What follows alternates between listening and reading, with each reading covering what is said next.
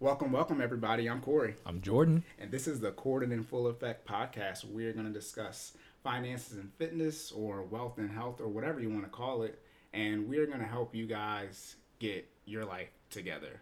And we're going to really start from a groundbreaking and Genesis type perspective, where we're going to show you how to build your foundation and build a team and show you how to progress through life. Really, from our perspective, I know a lot of people already show up with the success and then they show you how to get it, but we're going to show you how to get it from the start, because we're at our start and we really don't have that much right now. This is our first podcast, so this is awkward as hell right now. It is, but we get into it. It's okay. We're gonna get through it. When we say full effect, we can go a little bit off the rails. We aren't wild, but every now and then it does get a little over exaggerated.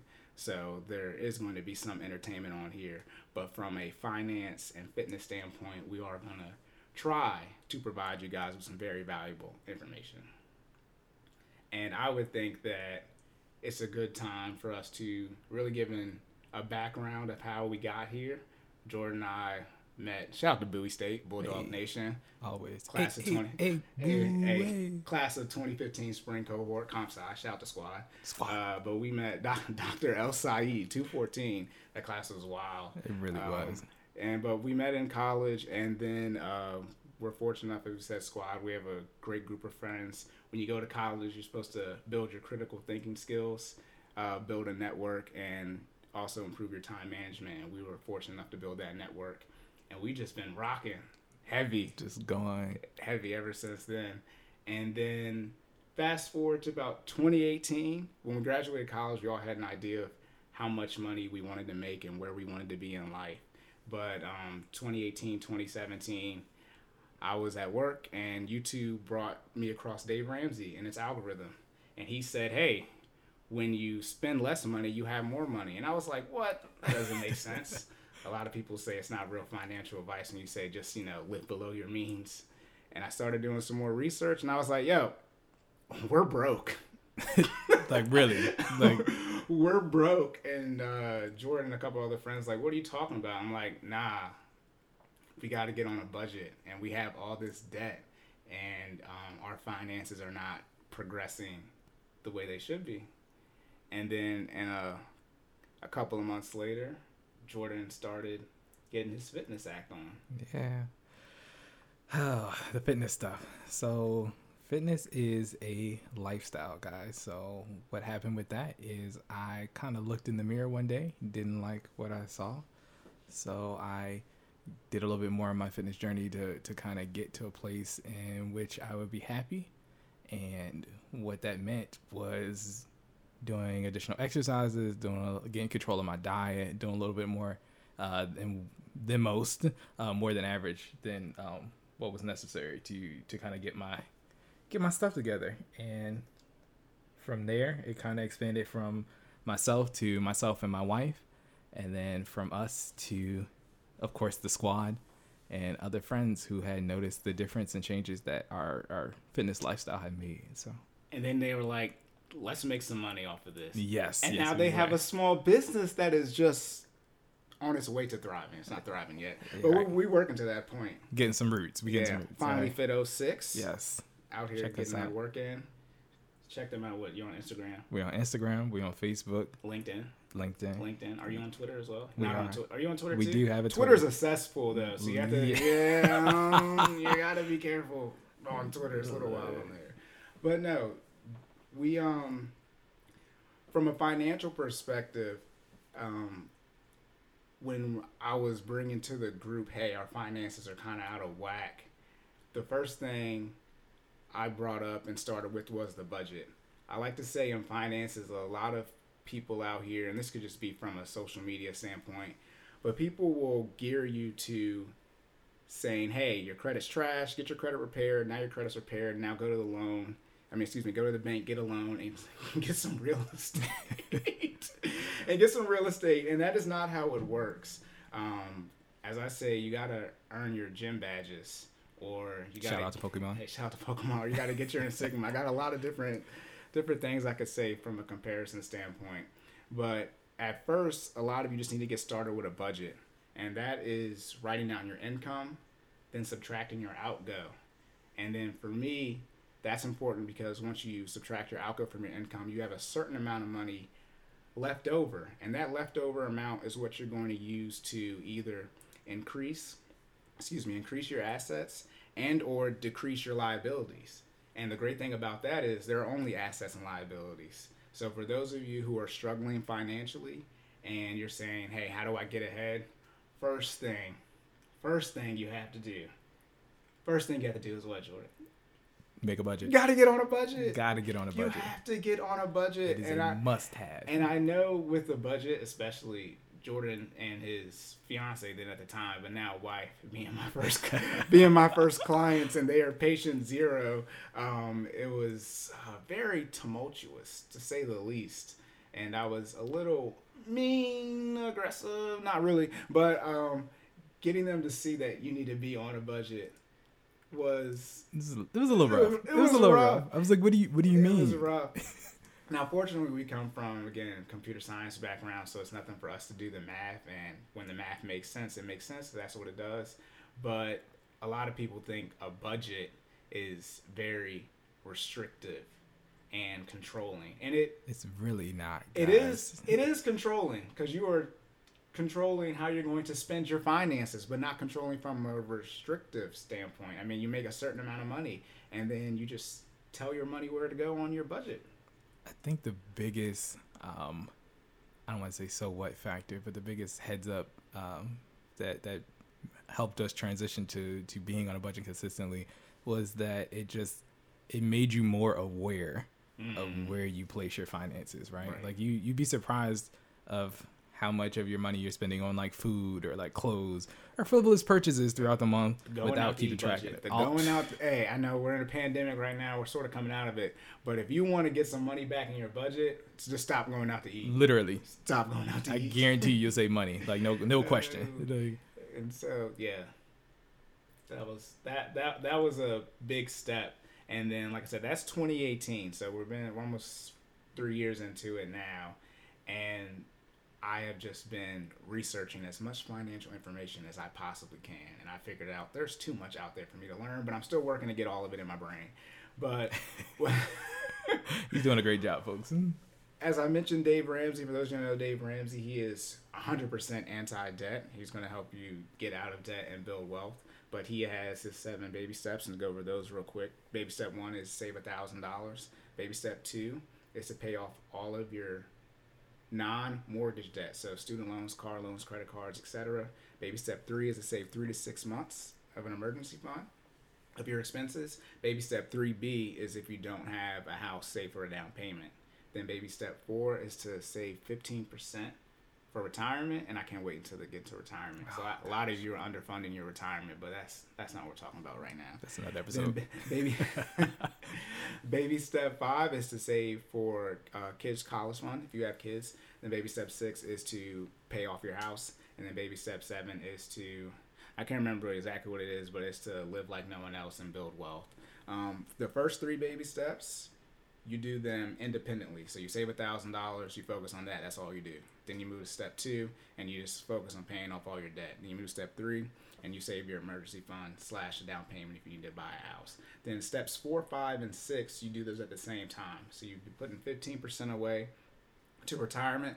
By the way, that 15% from Dave's standpoint, I recommend this as well, is pre-tax. So if you make $100,000, 15% would be $15,000. That excludes your employer match. So it's 15% of what you make. And then obviously your employer match, if you get that, it's just whipped cream. And then for baby step number 5, like I said, you would, whatever money you have left over after you put in your 15%, you would put towards your kids' college fund, and you can use an ESA or 529 for that. And then whatever money you have left over after that, you would be putting towards your mortgage.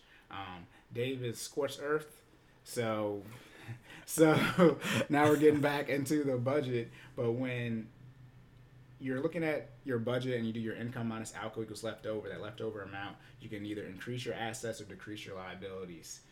When you're decreasing your liabilities, we're talking about getting out of debt. And getting out of debt is a very strenuous, but worthwhile process. It's also interesting because the conversation behind it is, I wouldn't say confusing or convoluted, but most people know that they're over leveraged and they have too much debt. But then when it comes to making the decision to get out of debt, people aren't willing to make the decisions or, ooh, terrible word, sacrifices Ooh. to get out of debt. And as I've been working on my financial coaching skills, everyone is different as far as the goals that they have when it comes to finances.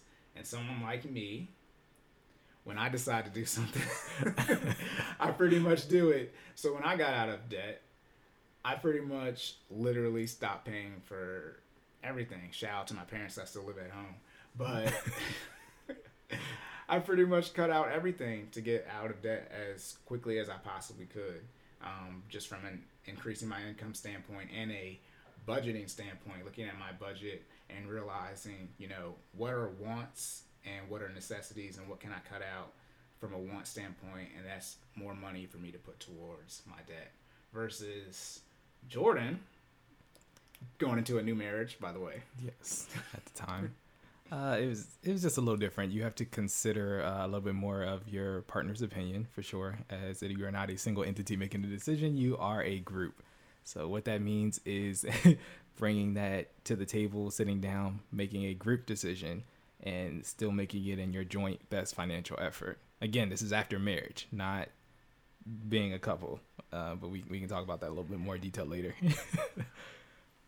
But it was a little rough at first. But once we got into it and we kind of got a decision-making process down, it became significantly easier for us to kind of stick with the track, which was our budget, as well as incorporate new changes as our lifestyle adjusted. So yeah, and first, so always my disclaimer now when working with married couples, husbands are quick to just make a decision and not very consult their Super wives quick. about it. So I always say, look, wives, if your husband said I said to do something, that's a lie. Because at one point there was a time. You guys need to talk about it and, come into an agreement on what you want. But that's really when it comes to prioritizing your goals and really deciding what you want. With Jordan and his wife, they wanted to get a house. She definitely wanted to get a house. Yes. And when I was working with them, I said, hey, how much do you want to put down on a house? X amount of dollars. Okay, you don't even have enough money to do that in your budget. So now a decision has to be made. Are we going to, make a whole bunch of more money? Or are we going to pay off our debt to put us in a better position from a cash flow standpoint and then go down that route? And that's the route y'all chose. So yeah, it was definitely a process. One other little tangent is that having these conversations aren't always, I guess, fluid, I guess is what you can say. There may be, some disagreeable conversations that need to be had, but that's the way you reach the most desirable outcome is putting all the options on the table and then making the best choice. Right. So what are some tips and tricks then for working with your spouse and getting your finances together? Besides listening to me. No, I'm joking. What are some tips then? Just so communication. So communication is definitely key. The first and probably most important thing I would say would be to make sure you are very clear in how you communicate. So communication is 80% the way you communicate and 20% content, right? So that is very clear, especially when you are communicating to your wife, husbands, okay? You need to be very clear in how she perceives information and make sure that it is in a format in which she can perceive it, and not saying that she won't get upset regardless of what it is, but you just need to make sure the information is clear and not in a order or a command type of way, but more in a discussion and an open kind of format. So that'd be the first tip. The second tip I would definitely drop is life happens, right? But try not to change the plan every time you have a conversation. I can definitely, speaking from experience, I know my wife would get extremely irritated when I would come back and we'd have to take a little detour off our original track that we had set in place the last time we had a conversation about finances. But I mean, it happens. Again, just make sure you're very fluid with your communication and do the best you can to present all the options and explain why you have to take the detour that you are taking. That's very key. But those are definitely two rules I would definitely start off with when communicating with your spouse about finances, for sure. Right. And back to the prioritization and goals. So when you have a goal, you have to have a timeline associated to it. Sometimes it's not Zig Ziglar, I forgot who said this, but SMART goals. And that stands for specific, S, measurable, M, achievable, relevant, and time-based. And I always say, a goal without a timeline is, I don't know what it is. You have to have a specific timeline of when you're going to achieve a goal so you can measure your progress. And when it comes to working with your partner, as Jordan said, life is going to happen. Like we said, this is a 2018 movement, so that was pre-COVID. Yes. And so things have significantly changed since COVID. So as I mentioned, you want to buy a house. Well, wanting to buy a house in 2018-19 was a lot different than when the pandemic happened. Yes. And now the housing market is the definition of insanity. For sure. People are buying houses without even physically seeing them, let alone getting inspections. And so, as Jordan says, you got two dice, and then life always comes in and rolls something else to knock you off track. And you have to prepare for that. For sure. And so I would think that being able to prioritize your goals, not just when it comes to working with your spouse, but looking at your budget and realizing what you want to do. When it comes to paying off debt, there's a big conversation on whether or not you should be investing at the same time. For me, working with different people, I'm going to back to the budget. Always back to the budget. I'm going to look at your budget and say, hey, how fast do you want to get out of debt? And if you say you want to get out of debt in 2 years, if you can do that with your current budget and still invest, then that's the plan you want to have for your life. Go ahead and make that decision and start working towards getting out of debt. But if you want to get out of debt in 2 years and you can't, there are really two things we can do. But one thing, and that would be to increase your income, because we're trying to increase your outgo, right? We're trying to lower your expenses by paying off debt. And the quickest way to increase your income is to stop putting money towards your retirement. I know that might sound insane for a lot of you, but if you want to get out of debt as a main priority, that is an option you can choose. But some people, and I would say most people, aren't willing to do that. But, I mean, it's a little extreme, but, I mean, it can be done. Speaking from personal experience, my wife and I stopped contributing to our 401k for roughly about 2 years to get out of debt, but that's how dedicated we were to making sure that we finished that step 2 and got it done as quickly as possible. Because once you get over that wall, you start seeing how many options become available to you and what the rest of the plan looks like. And there's so much more outside of paying off that debt that you can see once you get on that side of the fence, right? But the key is to stay consistent and get there. So right. Yeah, a lot of people don't realize how much of their life and time is being sucked away in their debt payments. And your biggest asset is time. But a lot of you don't make enough money or have the financial stability to realize and recognize that time is your biggest asset. You literally have to trade every minute that you have for money because you're living paycheck to paycheck. And when you can get to a point where time is literally your biggest asset, where you don't have to make how much money you're making to pay for debt and sustain your lifestyle, then you start looking at life differently. And like Jordan said, you have different options. It's all about options. Yes. And when you have more options, you can start a business on the side. And then you can work on your fitness. You can. And get in shape, man. Fitness is huge. So to get into how they all kind of commingle together, right? You have to be in shape to live your best life. Let's just put it that way, right? To be able to do the things that you want to do. You can't do them if you're not healthy, right? I one of the things that really kind of put me onto fitness is you either have to put in the work on the front end or you will be putting in the time on the back end, right? And what that means is you either put in the time and the dedication to take care of your body while you can, or you'll end up paying for it on the back end once these problems have already occurred and the damage has been done to your body, and you're either going to pay for it in time at the hospital or in medications that you have to take or doctor's appointments.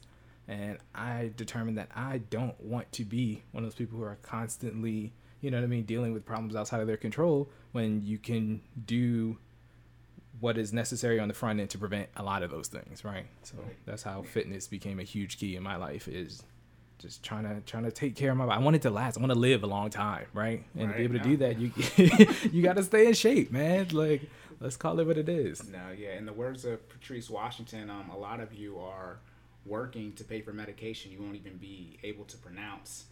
The arrogance to think you're going to be able to have and spend the wealth in your later stages of your life when you're not even taking care of your health to actually live and actually be in your 60s, 70s, and 80s, and really all of your money is being spent on medication.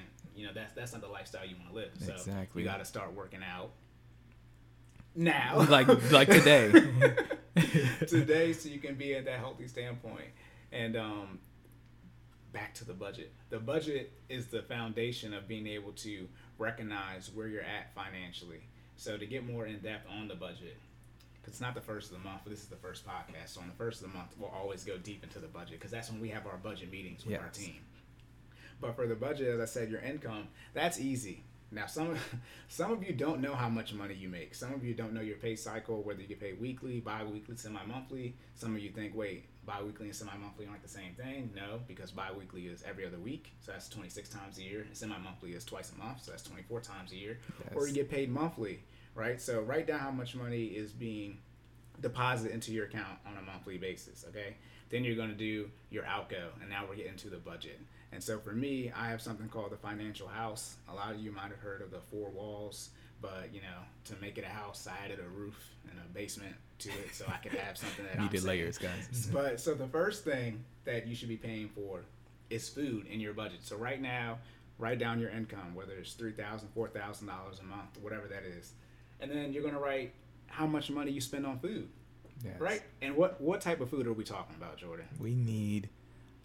okay, so from a fitness perspective, it is okay to balance out what you bring into your household. When I say balance out, you can have, you need your proteins, you need your fruits, right? You need your carbs, and it's okay to have those sweets, but the key for all of these things is moderation, right? So I'm saying all that to say that you can eat what you want, but the key to eating what you want is eating a serving size. So like, I know a lot of people aren't even aware about macros and nutrition facts, but there is, on every FDA approved product, there is a thing called nutrition facts, and it is a small white square, usually on the back of the wrapper or the package, that tells you exactly what the serving size is for that product. And I think more people should definitely pay attention to that, because most of us, we just grab something, for example, you grab a bag of chips and you just start eating the chips out the bag, and you make no reference to the nutrition facts to figure out exactly how much a serving size. I guarantee you'll be shocked when you find out how much a serving size is. I know for a bag of Lay's chips, a serving size is actually 12 chips, guys. 12 regular sized chips is a serving size of Lay's. Right. Now, I know most of us eat at least 2 to 2.5 serving sizes without realizing it. And honestly, if you want to do that, that's okay, but you just have to account for that calorically later on. But to answer Corey's question, you want a collection of food, but you want to make sure that it balances in the budget. Now, back to prioritization again. For those of you who weren't really picking up what Jordan was putting down, he did not mention going out to eat and doing your brunches. Not at all. The first thing, again, prioritizing things. The first thing you need to write is your food budget, and that's just your grocery store food. That is not going out to eat. In-house substance, guys. That is a separate line item. Right now, the very first thing you're going to write down is your grocery store budget. And for those of you who don't know how much your grocery store budget is, shame on you. I'm going to say that nicely. But you need to know how much money it costs for you to feed yourself. Yes. I think that just makes simple sense. Yes. Okay. And then also when it comes to your budget, as Jordan was talking about the nutritional facts and the serving size, a lot of you might be thinking, well, I can't afford to eat healthy. Well, this is the first thing you're paying for. So I just helped you there. Right. And also too, when it comes to a budgeting and saving money standpoint, not just couponing, but most people don't eat all of the food they put on their plate. So usually people on average are throwing away about $20 a week in food. $20 a week in food. That's what you're putting in the trash can, so you're not eating everything. That's almost $100 a month. $20 a week, y'all. That's a lot of money. So if you are struggling to feed yourself, you should prioritize your grocery bill first in your budget. And then you want to make sure that you're being more health conscious and wealth conscious, because we're not frugal over here, right? It's not frugal, it is wealth conscious. But you want to be more aware of how much food you're actually throwing away, because everything that you throw away, that is literally money that you're throwing away as well. And obviously, you're not going to always eat all the food that you buy, but you do need to be aware of that. So on the fitness side, we call that food utilization, right? So write that down.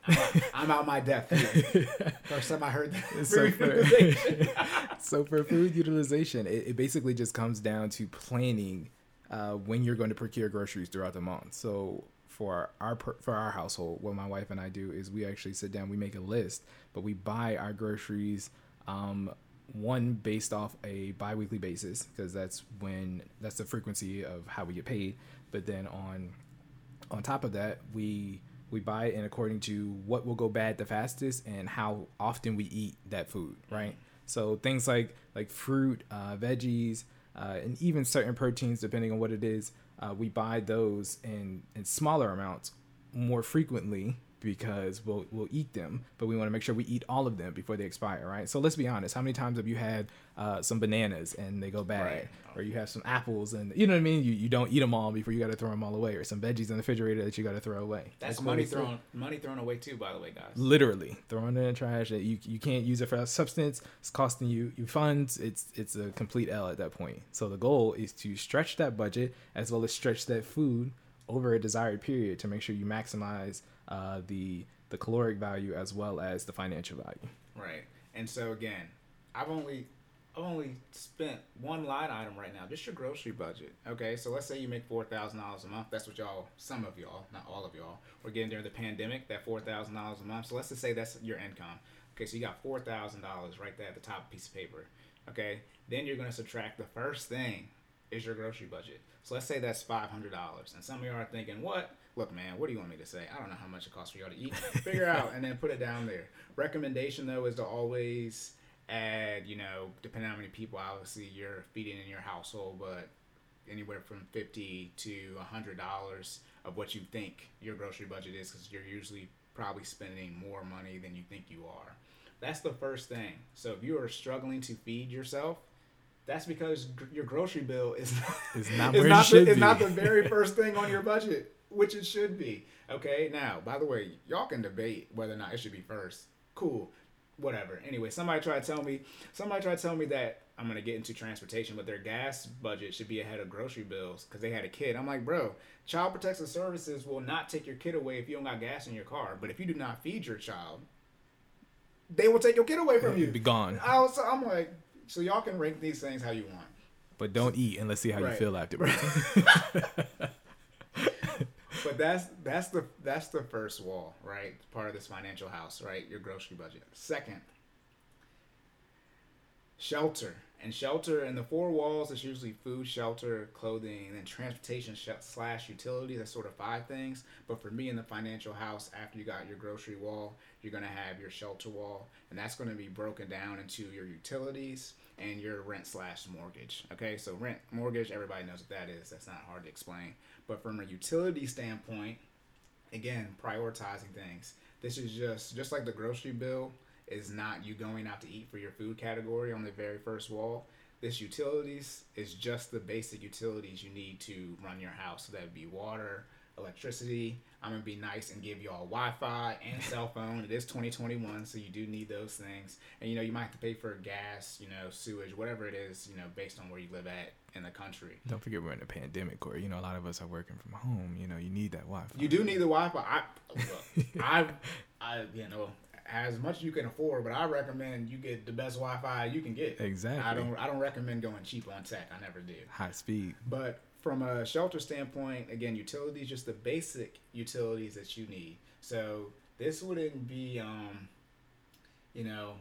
subscriptions in your utilities. Like my child needs Disney Plus, as if we all didn't watch 2 Disney movies growing up in the 90s. right? Your child isn't watching. Your child isn't watching everything on Disney Plus, right? No, you don't need your Apple Music. Go on YouTube and suck it up that you can't exit out exit out the app and still listen to it. You gotta listen to ads, right? These are just the needs. Ads right have never now. killed anyone, guys. Right. I promise you. Ads have never killed anyone except probably someone who might have died from it. Anyways. So these are just the basic utilities. Again, obviously you're going to need, HVAC, but that's usually, in between your electricity or your gas, depending on where you're at in the country. And like I said, electricity, your water, and then your Wi-Fi and your cell phone bill. Now, when it comes to the cell phone bill, some of you do not need to have the latest cell phone that comes out, and then you lease your cell phone. Oh, how you get debt on the cell phone? It's such a scam that they're doing that to people. On a cell phone. This is just, we all know we need cell phones. It's a need now in today's society, but this does not mean you get the iPhone 13 is coming out in a couple of months. Man. This does not mean you jump up from the iPhone 12 to the iPhone 13. This does not mean you enroll into the Apple Care program where you can upgrade your iPhone every year and pay money, which you shouldn't be doing. This does not mean you buy insurance on your cell phone. A lot of you got insurance on your cell phone, but you don't got insurance on your life. I'm gonna get back to the insurance later. Ooh, say it one more time for him, Corey. They didn't hear you. People in the back. I'm trying to not be disrespectful. This is the first one, but for those of you who don't have life insurance but you have insurance on your cell phone, please explain to me why you were doing that. Anyways, oh my God. You don't need insurance on your cell phone at all. Okay, that's okay. Buy the screen protector. Get an OtterBox. Get a case. You're good. Case. That's it. Or be an adult and stop dropping your phone. Exactly. No, I'm lying because I still do that. But and for those who feel like they need the newest phone, explain to me. A lot of you guys can't even explain to me what the hardware differences are for the phone that you have and the phone that came out. So why do you need the new phone? Like, we're not gonna for what, the camera? It's cheaper to buy a camera. Like, buy a camera. No, we don't want to get into the tech where you guys don't even use the phone or whatever tech it is to its full capabilities. Gotcha. But yeah, for your cell phone, that's just, most plans, have unlimited data and texting and calling, all wrapped into it. But for those of you who have your cell phone leased and, you have that buyout at the end, don't do that again. One, it's not enough money. I mean, talking about $1,000. So let me not do that right now. But let me not do that right now. Okay, but that's it for your shelter. So again, you got your income. Let's say that's $4,000, right? Then you got your grocery bill, which is $500, and let's say your utilities in total is another $500. And please do not hammer me on these numbers. I'm just trying to be average for everyone in the country. So now we spent $1,000. So now we have $3,000 left over, right? Income minus outgo equals leftover. Always need to remember about that leftover amount. The third wall, or the third part of the financial house, this would be clothing. And when it comes to clothing, this will probably be the most debated one. I always say, I don't know what y'all be spending money on. People just, people go to Target and say, I don't got no money. But when it comes to clothing, from my perspective, which is, a very terrible one, if you do not have children and you are not going through a significant weight gain or weight loss journey where, you need to buy clothes because your body's changing, you do not need to be spending any money on clothes. As a full-grown adult, you're not grown anymore. So why are you spending money on clothes on a monthly basis? So this is something you're going to budget for every month. And if you're not losing or gaining weight, then you don't need to budget for clothes every month. And let's be very clear, guys. Clothes means shoes as well. All right? Shoes, belts. Hey, y'all got to stay off that sneakers app. And look, if you can wear it, all right, that's what we're talking about. Right. Let's be very clear. And now, so for those of you who have children, which is going to be a lot of people, you're just going to put a question mark here for the clothing, budget, right? Kids grow obviously insanely fast. One tip I do recommend for those of you who are getting ready to have, another child or your first child, tell people not to buy, any 3-month clothes for the baby shower, because babies, they only 3 months for, that month. They're going to be 4 months after that.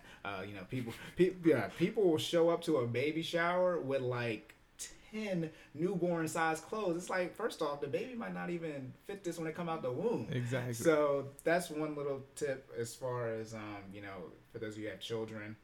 And for baby showers, try to lean more in that like 6 month plus range. So, your child can actually, wear the clothes, and they'll probably only wear it for one day anyways at that. And then from a fitness standpoint, if you're losing weight or gaining weight, what are some clothes or clothing stores or brands that people could look at from a budgeting standpoint? So I highly recommend Old Navy. Shout out to Old Navy. If we can say that. Yeah, I don't. We're not sure. You have to talk to our lawyer. We'll figure it out. But I know they always have discounts on clothes. One small tidbit just of information in terms of buying clothes. I would wait as long as possible. If you are undergoing a fitness journey, which means you're in the process of either gaining or losing weight, I would wait as long as you possibly can to procure clothes. And that being said, it would be when you hit a major transition, meaning to the point where if you've lost so much weight that you can no longer, you start to look unruly if you wear the same pants, or you have your belt all the way to the highest notch to the point where you can't hold them up. Then I would recommend buying clothes. That way, one, it'll save you money, so you're not constantly just in the store buying clothes every time you drop a couple inches off your waist, or if you gained a lot of muscle, you know what I mean. Don't buy clothes every time you go up a couple inches. You just want to make sure you get as far in between those purchasing gaps to make sure that you maximize your budget.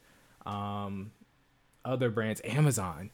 We all know Amazon is into a little bit of everything. Amazon has athletic wear available for cheap. They have a little bit of everything. So I would definitely recommend getting your clothes off of Amazon if possible. Right. And really not the cheapest thing, 'cause I'm bougie. I like nice stuff. But stuff nothing wrong with that. Hey, I don't care. I'm spending my money on it. But stuff that is obviously going to last you, obviously I'm not saying, to buy cheap things that are dingy and essentially you're going to be spending more money because you have to keep replacing them, but just be wealth conscious of what you're spending your money on for those of you that are buying clothes. So now what have we done? We spent grocery bill, we spent money on your shelter, so utilities and your rent/mortgage, and we've gotten you clothes. Now for some of you, you're thinking, I got some other stuff I want to buy. It's not your part of the show. We're not there yet. We're not there. So let's say for clothing, just to give it an even number, we're going to say $200. Okay, so we spent $500 on your grocery bill. Okay, $500. Jesus, I said $500 on your shelter, and I forgot to put the rent and the mortgage in there. Hey, this is live. Okay, so we're going to say it's $2,000 for your shelter, okay, because I forgot to include your rent and mortgage. Although we are doing a moratorium right now, and I don't think some people are due until June 30th. But so you got some time. Yeah, but no, let me go back and redo that. So $500 on your grocery bill, $2,000 for your shelter, and let's say another $200, okay, for your clothing budget. Okay, so what is that? $2,700. Correct. From $4,000. So now we have $1,300 left over. Now, some of you are saying, that's not that much money. I know. Keep listening to us, and we will help you get more money and show you how to improve your finances. Yeah, as well as your fitness. That's one of the reasons I'm doing this, so you guys can see how fast the money goes if you just properly fund your necessities. Okay? So now we got $1,300 left over. And so now we need to pay for transportation. Now, transportation is broken up into three things. You have, in order of what you should pay for, you have car insurance, then you have gas, and then you have a car note for those people who have car loan. Now, for those of you wondering why I said you should pay for your car insurance first, it is against the law. Against the law. Against the law to drive a car without car insurance. So you have to pay for that first. Some of you might think gas is first. No. If your car is on a public street, even if it has no gas in it, you have to have insurance on it by law. You can't have a car on public roads without it being insured. So you have to pay for your insurance first. Then you're going to pay for your gas. Obviously, everybody knows what gas is. Shout out to the gas prices going back up. It's been very aggressive lately.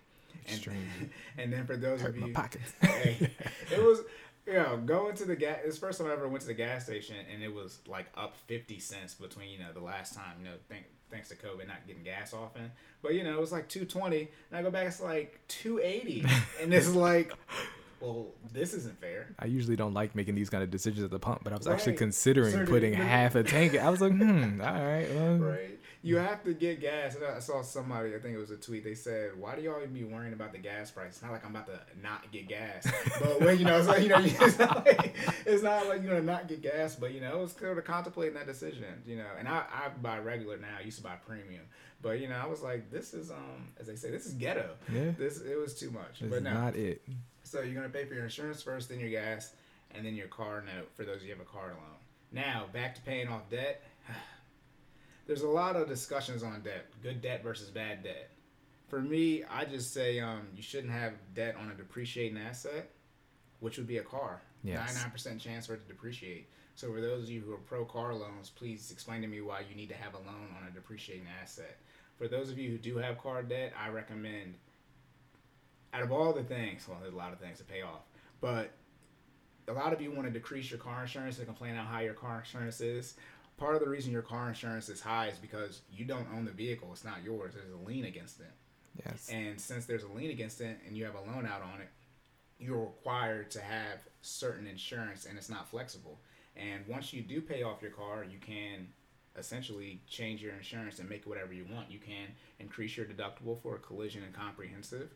A lot of people don't want to do it for collision, but comprehensive for sure, because that's comprehensive is when, you know, like a tree falls on your car. When trees don't, you know, how often do trees fall on cars? But when you can, once you pay off your car loan, you can increase your deductibles, and that significantly will lower your insurance premium for, you know, the month, 6 months, yearly, however you pay for it. Also in that, a lot of you are underinsured when it comes to your car insurance. Due to you having the lien on it, you have to, you know, let's say you got to have $50,000 in liability insurance. You need more than $50,000 in liability insurance. You can kill people in car accidents. $50K is not going to cover it. On top of, you know, damaging the vehicles. And when it comes to insurance is defense. It's going to protect you. So you really need to have enough insurance to protect your current net worth and, you know, what it's projected to be. So a lot of you probably need to have closer to $300,000 in liability insurance. Obviously, check with your insurance broker on exactly, you know, what they offer. But when you increase your liability coverage, right, that obviously increases your premium, right? So then you would offset that by increasing your deductibles, which will lower your premium. I know I had on my car insurance, I had $50,000 worth of coverage on damage to my car, but my car was never worth $50,000. So why do I need $50,000? Why do I need $50,000 worth of damage coverage on a vehicle that is only worth $20,000? Now that was only like $2 a month for that, but still, when you look at your car insurance, you will be able to change it once you do pay off your loan. So I do recommend you paying off your loans. Now Jordan, with his car loan, he almost made a very, I would say, irrational. It was irrational. It was irrational. It was a little bit. Yeah. So my car loan, I have I have a very nice car, at least for what it was at the time. I have a 2013 Camaro.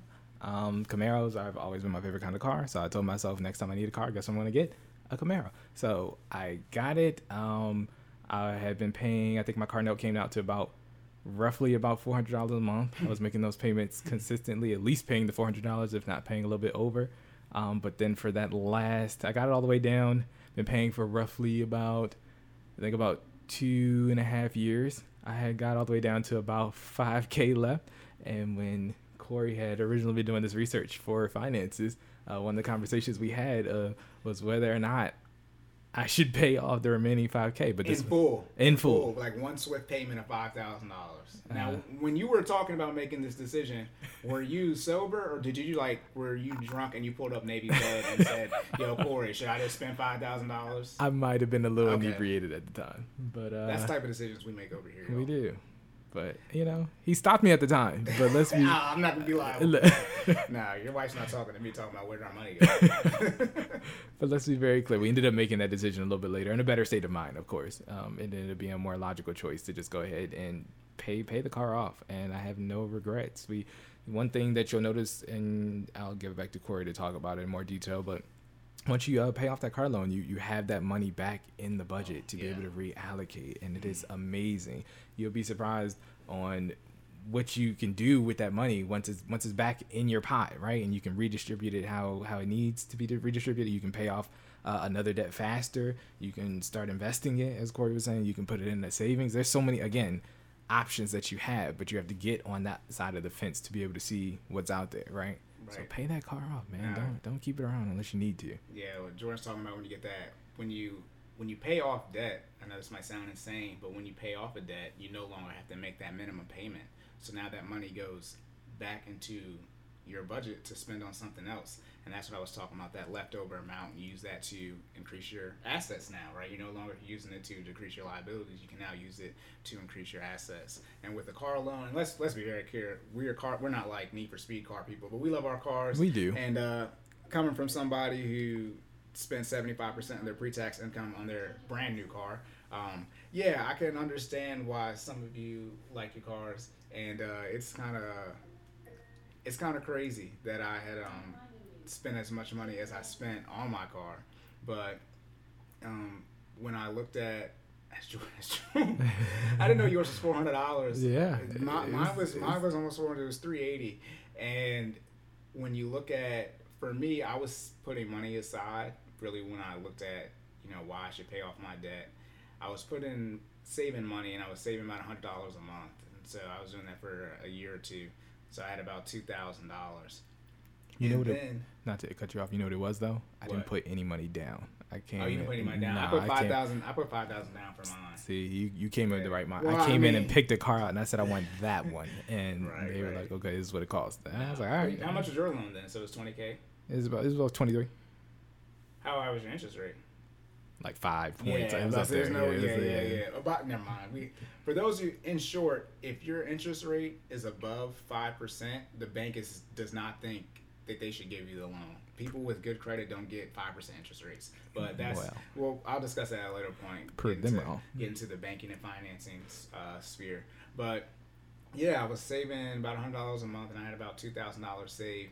Like I said, I heard Dave and someone paying off all this debt, and I'm thinking, well, if I were to pay off all my debt in 2 years, right, and then save all that money I was using to put towards debt in another year, so 3 years, I would have a little over $10,000. I spend about $1,000 a month on debt payments versus me just saving $100 a month, right? Times 3, that's only, that's $1,200 times 3, that's $3,600. And I was like, well, I have more money if I paid off my debt.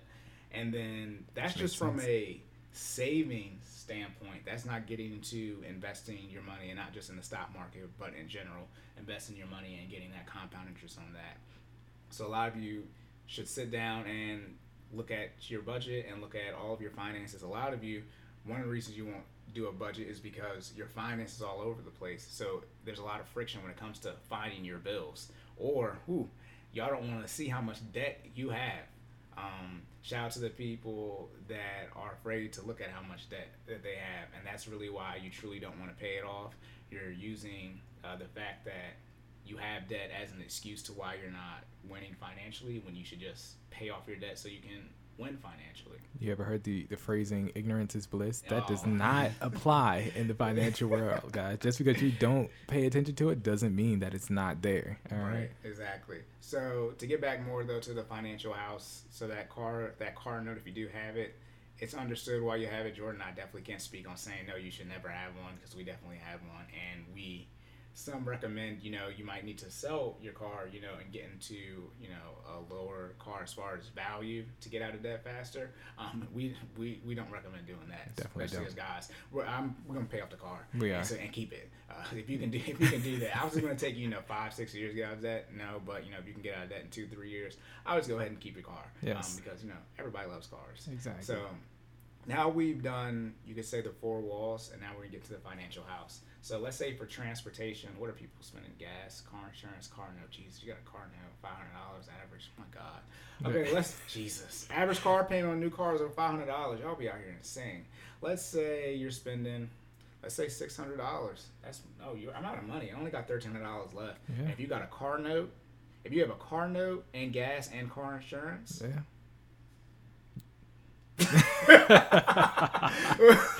All right, I have $1,300 left in this budget, okay? And if I do a car note, car insurance, and gas, how much is that? Let's do $30 a week for gas. That's cheap. So that's $120. $120 for the let's month. Let's do insurance $100. That's $220. Car payment's 300. Okay, that's okay. 500. We're new 500. Okay, let's make that up.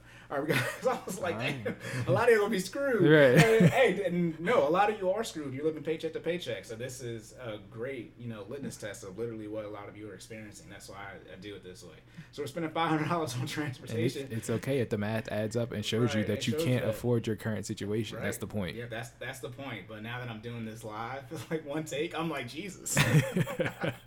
Okay, no, serious note though. So we got $500 on transportation. So we have $500 on your grocery bill. We have $2,000 on shelter. We have $200 on clothes, and we have $500 again for your transportation. That's $1,000, $3,000. That's $3,200. So now we have $800 left over. That's pretty good because the four walls is just that: shelter, clothing, transportation, and food. And now we're gonna get into the financial house.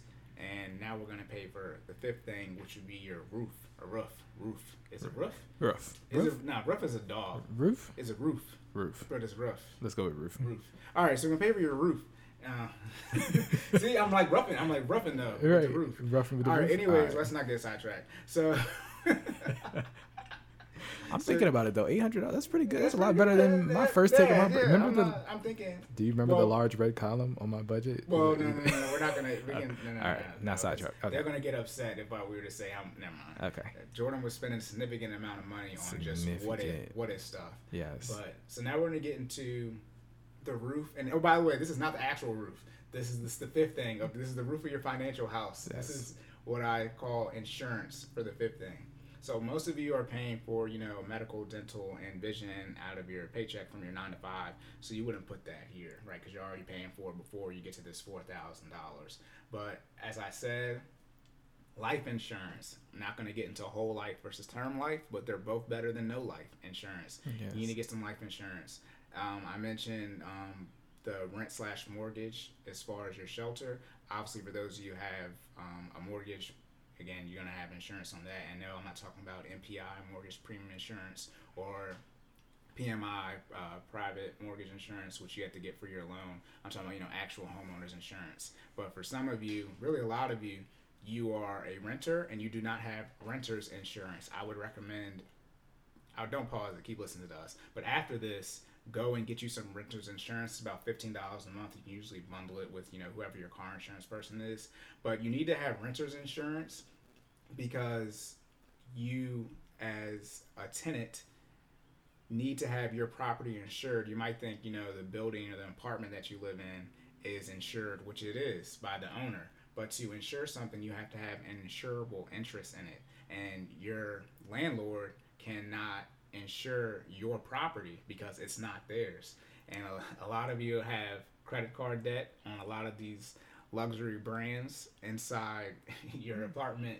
And if you're going to have it on credit card debt, at least get it insured. So if it go up in flames, not to your own doing, but you can get your money back. And everyone who's in an apartment, for the most part, a lot of your landlords will make it mandatory for your lease. So you will have to get renter's insurance if you don't already have it to stay in their building. Like Corey said, the landlord cannot insure your property, so you have to do so. But in order, they can make it mandatory for you to get that insurance to live on their property. Right. So. But for those of you who don't, obviously for those of you who are forced to, you already have it. Right. But there are a lot of people who do not have renter's insurance, and you need to go and get renter's insurance immediately. Okay? The next type of insurance after life insurance, renter's insurance, it is 2021 tech age, so you might want to look into some identity theft protection insurance, and then that's really it to get started, right? The main thing is truly life insurance and then renter's insurance if you don't have it from the insurance standpoint for your house. Okay, now the sixth thing we're going to get into is, this isn't really something you budget for every month, but it's something you need, and this is where I just made up the financial house. Sixth thing is an emergency fund. Oh my goodness, the emergency fund. The emergency fund is something that everyone knows they should have, but no one has it. Most people don't even have $1,000. The emergency fund is just an interesting situation. People know they should have money, cash on hand, but they don't. It's a must-have, guys. You need an emergency fund. An emergency fund. Now, as I talked about Dave Ramsey and his baby steps, if you guys recall, the emergency fund is step 3, and you do that independently. So you would only have $1,000 emergency fund, which for a lot of you is the most money you've ever had. So it's, if you've never had $1,000 before, it's okay to only have $1,000 saved up because it's the most money you've ever had. You've never been in that situation where you've had $1,000. But from an emergency fund standpoint, I go a lot more in depth into it. Not only do you want to have an emergency fund that 3 to 6 months of expenses, I lean more on the 6 months / 12 months / 24 month side. As much as I can save, as much cash on hand as you can save. Right? It's never in a bad situation to say you don't have cash, or you do have cash. But not only do you want to have an emergency fund on hand, you also want to be in a situation where you're in a high cash position, and that means you have an emergency fund and you have cash flow on a monthly basis. So that means you have, hopefully around 25% of your income that is discretionary income. So if you make $4,000 a month, right, in this case, you would still have $1,000 here that you could, spend. Because a lot of people, they use their emergency fund when they should really be in a situation where they can cash flow something out of their budget. And that's when, going back into prioritizing things, a lot of people quote unquote deem something an emergency fund issue, and it's not actually an emergency. That would be something like getting new tires. It's not, you need to get new tires, right? So it's not an emergency. Even bigger purchases, getting a new roof on your house, not an emergency. Your house is going to need a new roof. HVAC system. I can promise you, if you live in a house long enough, your heat and your air, not one, but both of them will go out. You should have that money on hand. Now, that emergency fund or that extra cash on side for something like your tires going out, etc., that's on top of your 3 to 6 months of expenses. And you would save from my perspective, you would save for those, not independently, but different mindsets. So your 3 to 6 months of expenses, you save that money as fast as you possibly can. You need to get your emergency fund, that 3 to 6 months of expenses, saved up as quickly as possible.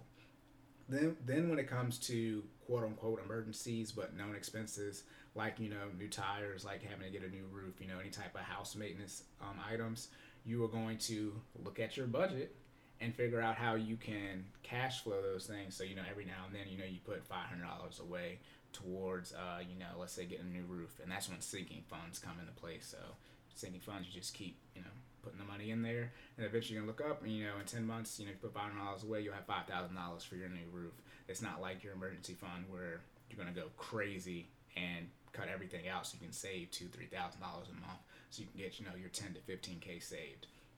And go ahead. And what you're doing when you're doing these things, guys, is you're actually creating a habit, right? So in either the fitness or the financial world, right? The whole point of all these exercises is to help you develop habits, healthy habits, right? Healthy habits in terms of being able to be responsible and put away X amount of dollars and still be able to provide for what you and your family need. And on the fitness side, it's the same way, putting in that time and that dedication you need to get the desired result, whether it be to lose weight and or gain muscle, right? So you need to make sure you put that time in to develop the habit. So when you do need to execute it, it's there, right? Right. So now, and for those of you who are paying attention, I didn't spend the rest of this $800 on the insurance and the emergency fund.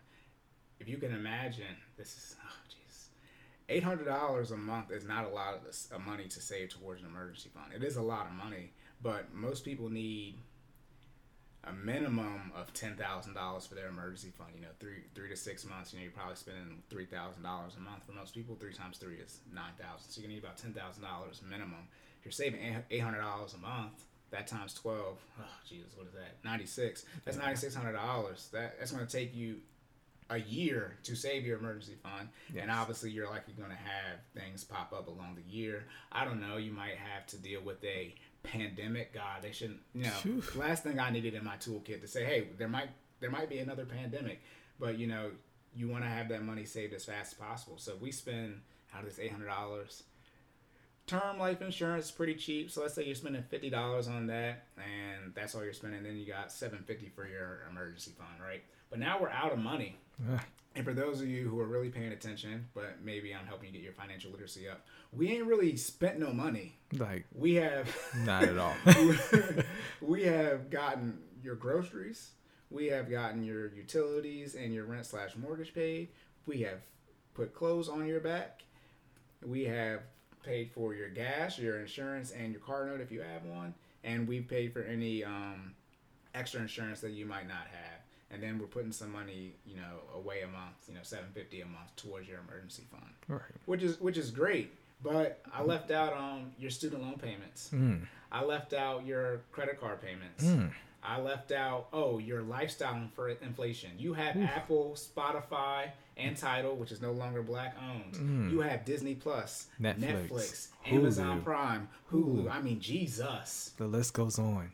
And now you can see where that $800 that we had, quote unquote, left over before we spent money on the insurance and emergency fund.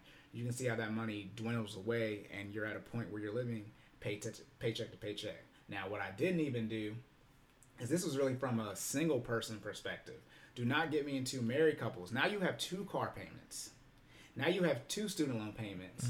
Now you have, truthfully, 4 credit card payments. The average person has 2 credit cards. Now you have 4 credit card payments. If I just do your 2 student loan payments, your 2 car payments, and your 4 credit card payments, that's 8 bills.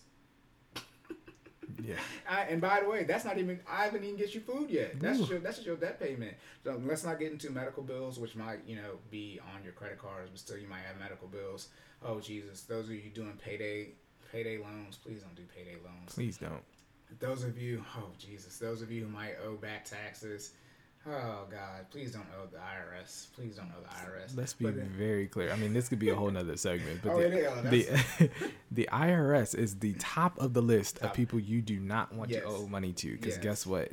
You're going to give it to them or they're going to take it. Let's be very, very, very clear. Right. All right. When it comes to prioritizing debt and paying it off, if you owe back taxes, you pay them first. And I said I was going to get to more of the banking and financing thing, but I was telling Jordan and our team in 2019, you'd be surprised about how much stuff you actually have to pay for.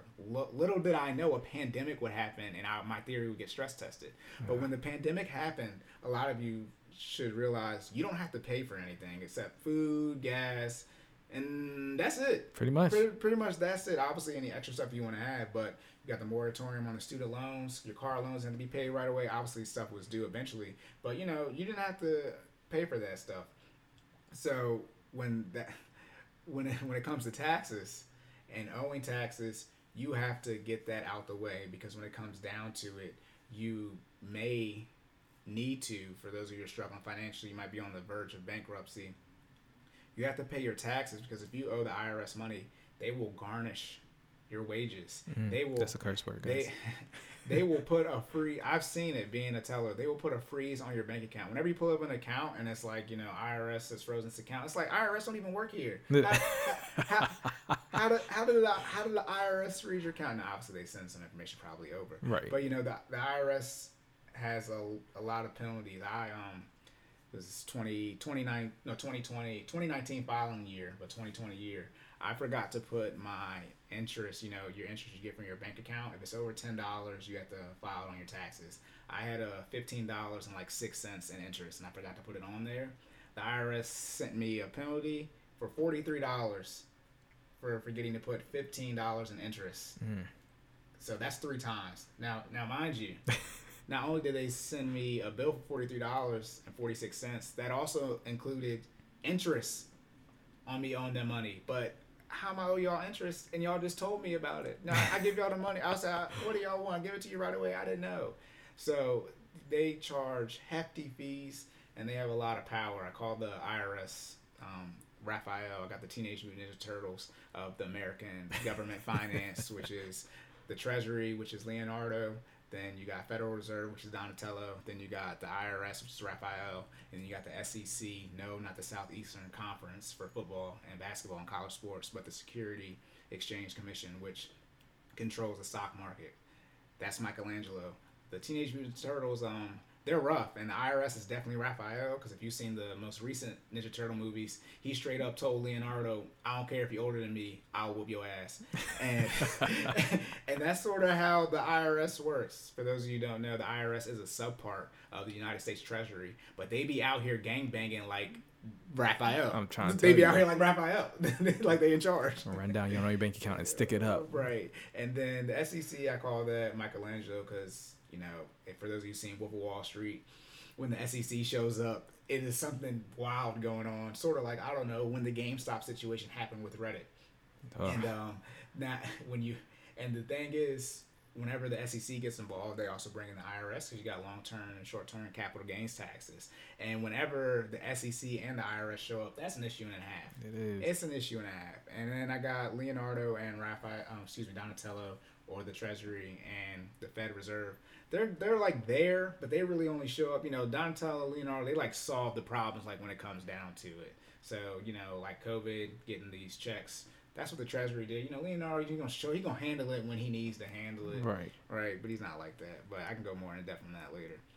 But that's why you don't want to owe the IRS, because they have a lot of power and they also charge a lot of fees.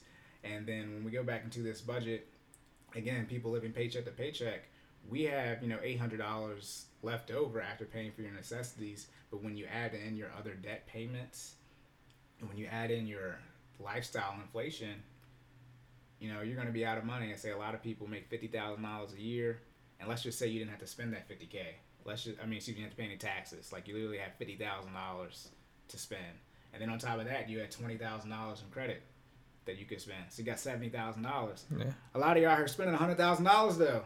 You 30K over your budget if we went into La La Land and had everything be all princesses and peaches and unicorns. If you could just spend your money how you want to, you're spending more money than you make. And that's why when people say it's not real financial advice to say live below your means, it's like, well, tell me why you get to live above your means. Even if you, quote unquote, are struggling to, make money, it's like, at what point in time do you recognize that you spend less money than you make, regardless of how much money you make?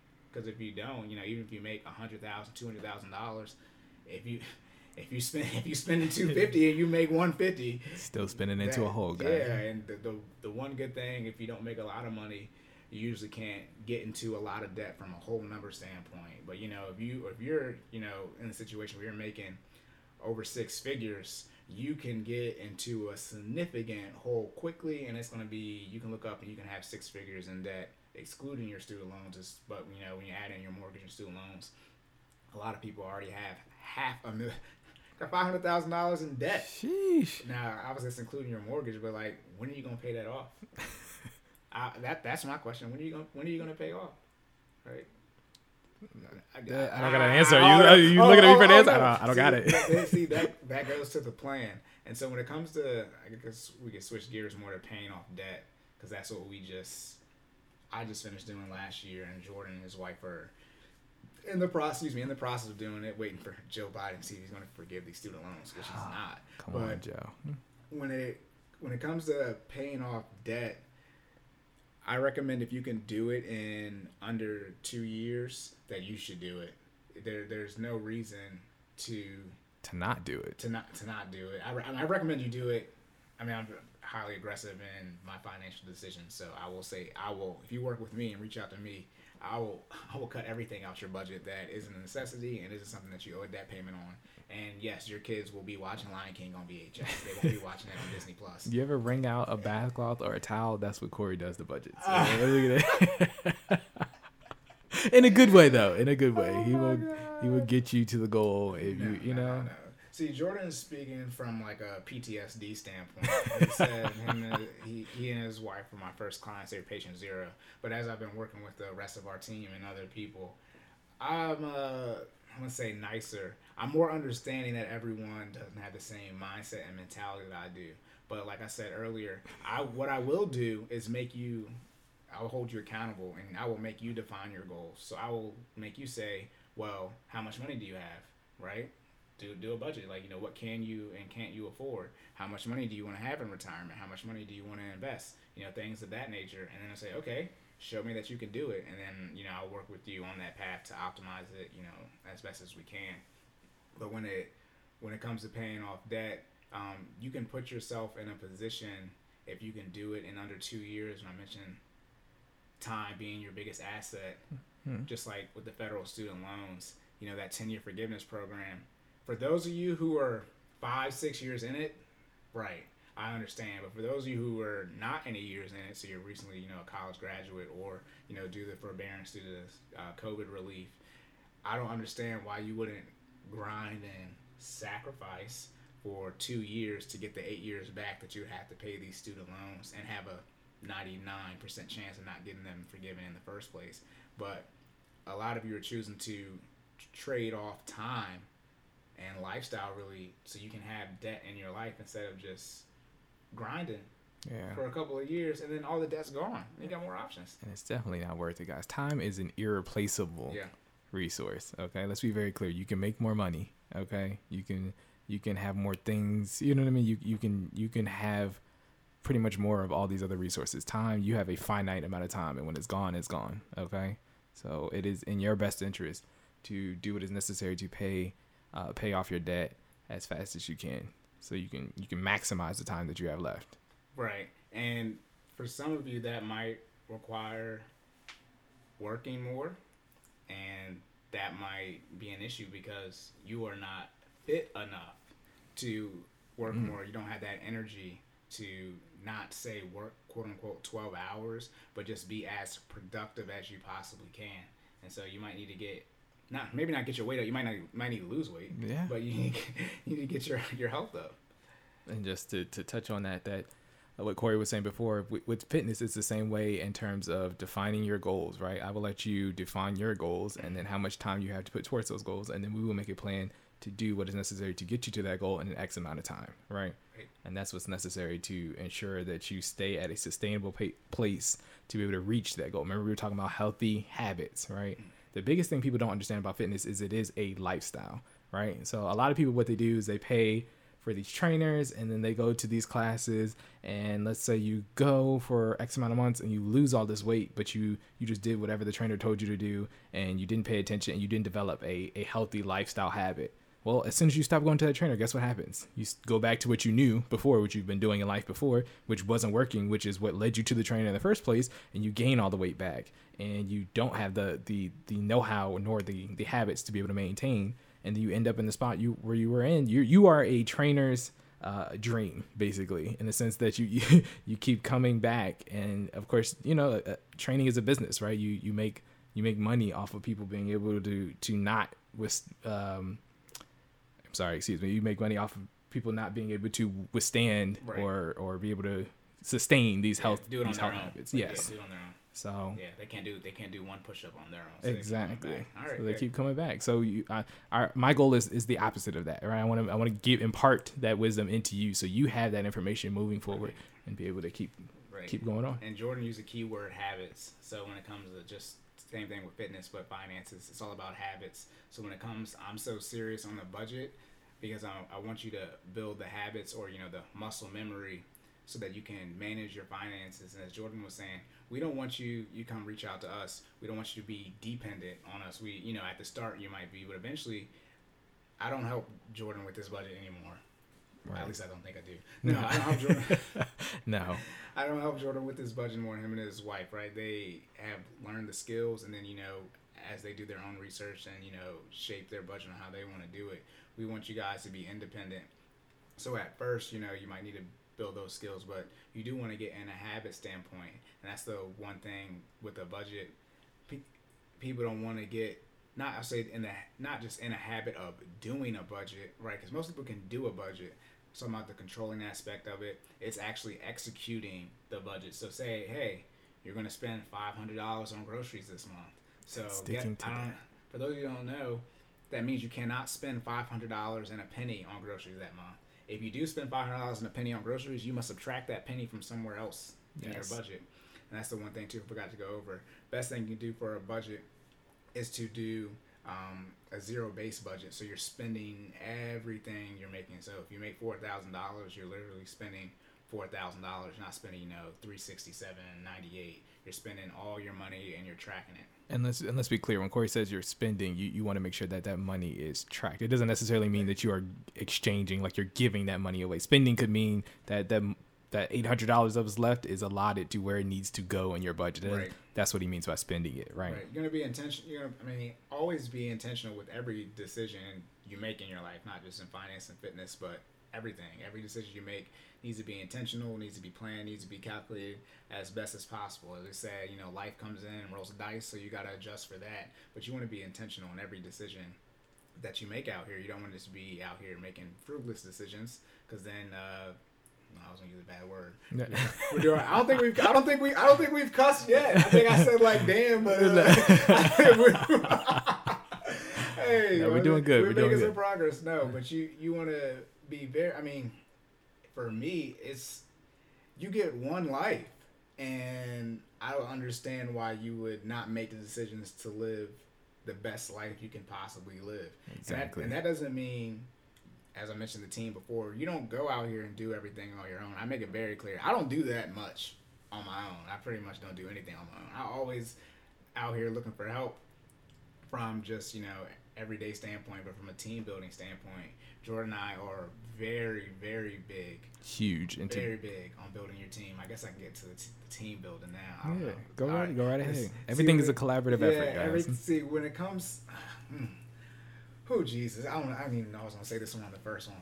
But a lot of you are posting people on your Instagram or whatever. That's your bro, that's your sis, and they wouldn't even make sure your kid was fed the next day if you were to drop dead right now. And so that's part of the issue. A lot of you, your team either is weak or this is more of a male issue, but you aren't letting people thrive in their position. So I say women, they really don't have the issue. They got a lawyer friend, they got a doctor friend, they got a girl who know about shoes but want to know about Jordans, want to know about 6-inch heels, want to know about 2-inch heels, want to know about wedges, right? All these different things. Women we're more likely to defer to the other women, that are better than them, quote unquote, at something. Whereas men, they will argue with their lawyer friend. Like men will have someone who is a full-blown lawyer and they will argue the law about them. Which makes no sense. Arrogance. Hey, shout out to our ego. Right? That's our ego, right? Understood, but you're going to get to a point where you need to let people on your team thrive in their position. Now, some of you might not have somebody on your team, which is usually known as me. We're going to say, hey, the person, what is it? It's the friend who tells you the things that you need to hear, but you don't want to hear. That's what it is. That's whatever. I mean, everyone always says I'm that. I don't know. I just think they be being mean to me. But no, some of you don't have that person on your team when you can reach out to me because I do team building services and I will put everyone in their place. But a lot of you aren't letting people, I say, Shaq out here shooting threes. Please go to the post, Shaq, and play your position.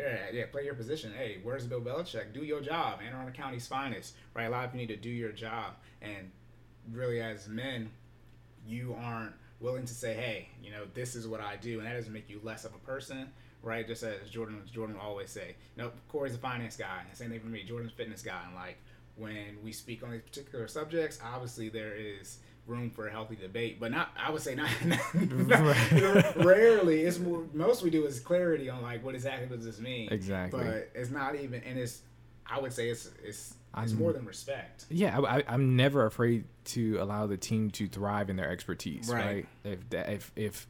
If I have a finance question and I have, why would I spend time and invest resources? Why would you waste time? Exactly. Looking into a subject that I'm sure Corey has either heard about, is already very knowledgeable of, and Corey can direct me in the right direction to someone who is an expert on this, right? If he doesn't know, you know what I mean?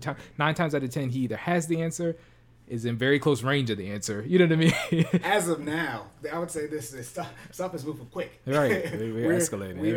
I say I can't remember how to say it. We're in the first level of the final stage of the first stage. Final stage of the first level, right? Final stage of the first level. Is that what the levels and stages are the same thing? We at the boss fight, right? No, we're not at the boss fight. Oh, We're at the first, like, it's like the Mario Donkey Kong game where you got to climb the ladders. Right. We're like at the very bottom. Okay. Right?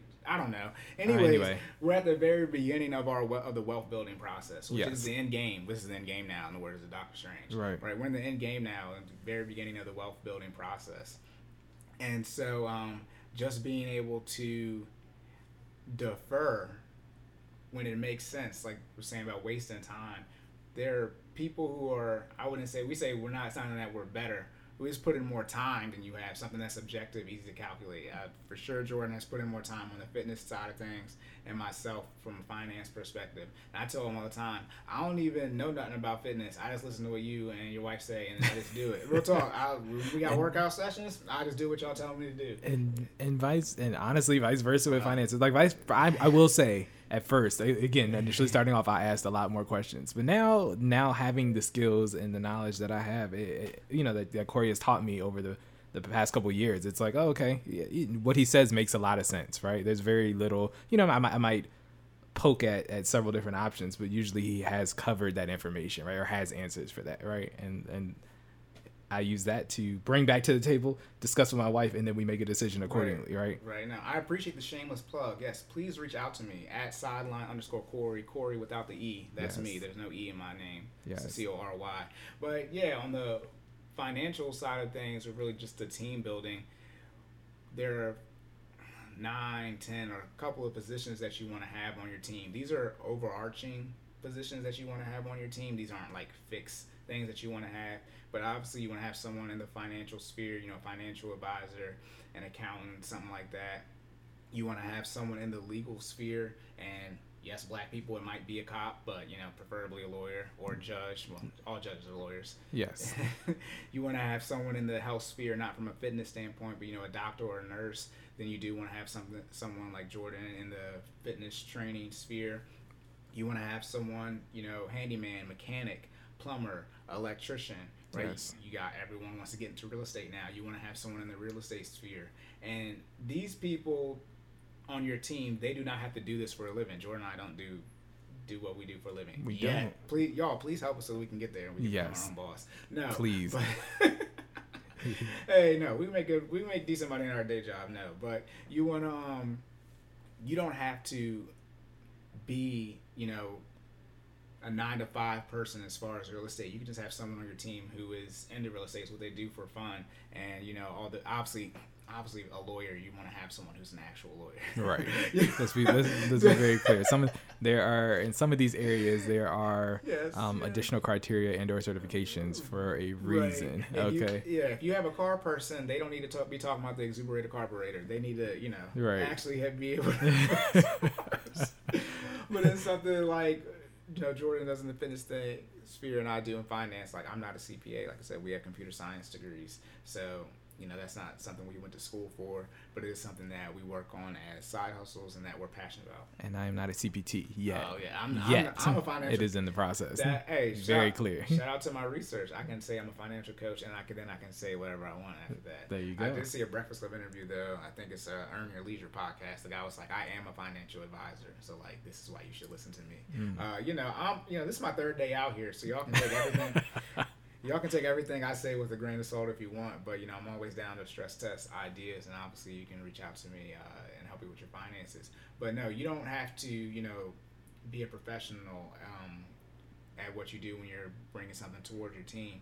It's just building your team together. But let's also be very clear. While you might not necessarily be a professional in that area, try to pick someone to be on your team in that level of expertise that has a proven record, right? Like, while Corey might not necessarily be a financial advisor, he does have a proven record in finances, right? Like, I'm literally a walking, talking testament to his financial capability in terms of what he is capable of advising, right?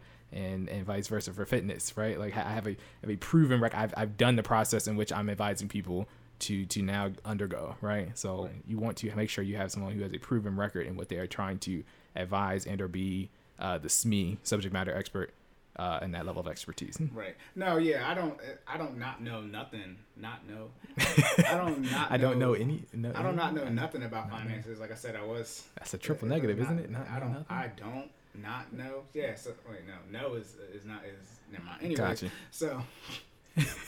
Full effect. Coordinate full effect. That's what we've been doing good. We haven't been sidetracked that much. Right. But we almost did it now. As I said, I was a teller for almost 6 years. My mom has been in finance industry for pretty much her entire career. So I do have, that perspective. I do have banking connections. Yes. Right? You can look at my LinkedIn profile and you can, it's public information, so you can see, presidents of the biggest credit union in the state of Maryland that, following me on there. So, I'm not shout out to his resume. It's my mom's boss, 2 levels up. So, but no, so it's not, I'm not coming from, it was talking about from a college perspective. That was different. Even though my advice was pretty right then too. It was pretty like this. If y'all would have listened to it. Nobody followed it. But no, when we were in college, that was more credit based game then. But they've always asked me, as far as our squad, our college friends, financial information. So I've always, been in that sphere as far as dumping that. And I'm pretty decent at math, I'm pretty decent at the numbers, even though I forgot to add in your rent payment for the budget that I left out your $1,500 rent payment. But no, yeah, definitely be someone, or at least know someone that is, I always say, no more than 2 phone calls away from the expert. Anything over 3, you start playing telephone. So if you make a call to someone, then they should only have to make a call, right? If they have to, they got to call someone, it's like your third cousin. Right. Are we really related to your third cousin? You don't want your second cousin, right? That's your first cousin's kid, right? I guess it's for black people. I don't know how other people view that. But, your aunt's grandchild, you're related to them. Right. You're related to your aunt's grandchild. Which is your first cousin's kid. Yeah. So, but outside of that, you start, I was at a family reunion one time, and they were, as you can see, I'm not the darkest of all the black people, but there was a guy there, and apparently he was my cousin, and, I don't got that dark. Listen, we start talking about family and cousins. Right. Shout out to South Carolina, but look. Shout out to North Kakalaki. If they tell me, you from South Carolina and you think you're related to me, I'm going to just take your word for it at that point. That actually happens, so my family's from a small town, Rockingham. Shout out to the Rock, Richmond County, and when you go to a wedding, you're supposed to be related to at most 50% of the people. Mm-hmm. That's if your siblings getting married, and then 25% if it's like your first cousin. Right. But my first cousins on my dad's side watched our first cousin on our dad's side marry their first cousin on their mom's side, right? So wow. my uncle and my aunt watched their niece and nephew get married, right? But it's it's just my uncle's blood nephew and then my aunt's their blood niece. And when we went to the reception, a guy walked up to me and my brother was like, "Who's your father name?" We're like, "Michael." He's like, "I'm your cousin." Okay. Right. This guy was, over 6 feet, like 200 pounds, dark, bald. Now, there's balding on my grandmother's side of the family, my dad. But, it was like, okay. Right. So, we already knew we were going to have a lot of, relatives at that wedding, because like I said, both of my parents from the same small town. But that can happen sometimes with relatives, like just show up, right? And if you're getting this money, be careful. Don't, let relatives hop out the woodwork. For sure. And mess up your bag. Exactly. But no. Stay in your bag. Right. But no, back to the team building. That's really the first thing that I recommend, is to build your team. Not even get on a budget, is to get people around you who will hold you accountable, right? Accountability partners, and help you as well as them figure out what they want to do. Exactly. Because everyone has different financial goals. Obviously, it'll be hard from a financial standpoint if some of you are 100% anti-debt, by the way, which I'm not. By the way, which I'm not. I just said I never said to cancel your credit card. Right? Yeah. If you have a credit card, that's true. You just need to pay it off every month. Exactly. My credit score is pretty decent. Yeah. Right? But you pay it off every month. That is one thing I would definitely say we've incorporated into our budget is right. we do. So once you make a budget and you're accustomed to using the budget, let's be very clear. Okay, there are steps that precede what I'm about to say. You want to it is possible to then pay things off that are on the budget or on a monthly basis, and then just pay the credit card off every 30 days so you do not incur any extra interest, right? So then technically you're still abiding by the budget and spending the allotted dollars in the budget, but making sure you don't incur any interest. Now, Corey got that face on. He's about to tell me not to tell people to do that. No. But it's not to tell you. I just be disrespectful for no reason. I just try to keep it real. Everyone can't be the same thing, right? Everyone's different. So most people, one, don't make enough money, but two, most of you all aren't, even if you were financially literate, I say as first thing I recommend is building your team. Second thing I recommend is figuring out your mental makeup and getting some psych tests done, whether it's the DISC, Ocean, Enneagram. Figure out your mental makeup, because that impacts how you handle your finances. But a lot of people can't. We're gonna take a second, Corey, just to explain the mental makeup a little bit more detail. We're gonna come back to mental that. makeup. Yeah. I mean, I don't know what y'all take the test. I didn't make the test. So when it comes to your mental makeup, there's something called financial therapy, and financial therapy is what you would think it is, therapy for your finances. When I say financial therapy, I think about, instead of figuring out why your trauma is why you handle your finances a certain way. Mm-hmm. I say you need financial therapy to figure out why your finances is leading to the trauma that you have. Oh no, There we go. A lot of you are, the pipeline is stress, anxiety, depression, and then suicide. So stress leads to anxiety, anxiety leads to depression, depression leads to suicide. A lot of you aren't anxious and depressed. You're just broke. Like, you're struggling financially. And it's not funny. And no, I mean, it's just the case. I mean, for millennials have the highest suicide rate, by the way. Stress, anxiety, depression, suicide. And we have the highest suicide rate out of any other generation. Why? Not because of the natural stress of social media. That's adjusted for each generation. It's that we have more debt than any other generation. What are the chances? Yeah. What are the chances? We can get into single mothers who take, the most antidepressants. 51% chance of being in poverty if you're a single mother. Woo! Yeah.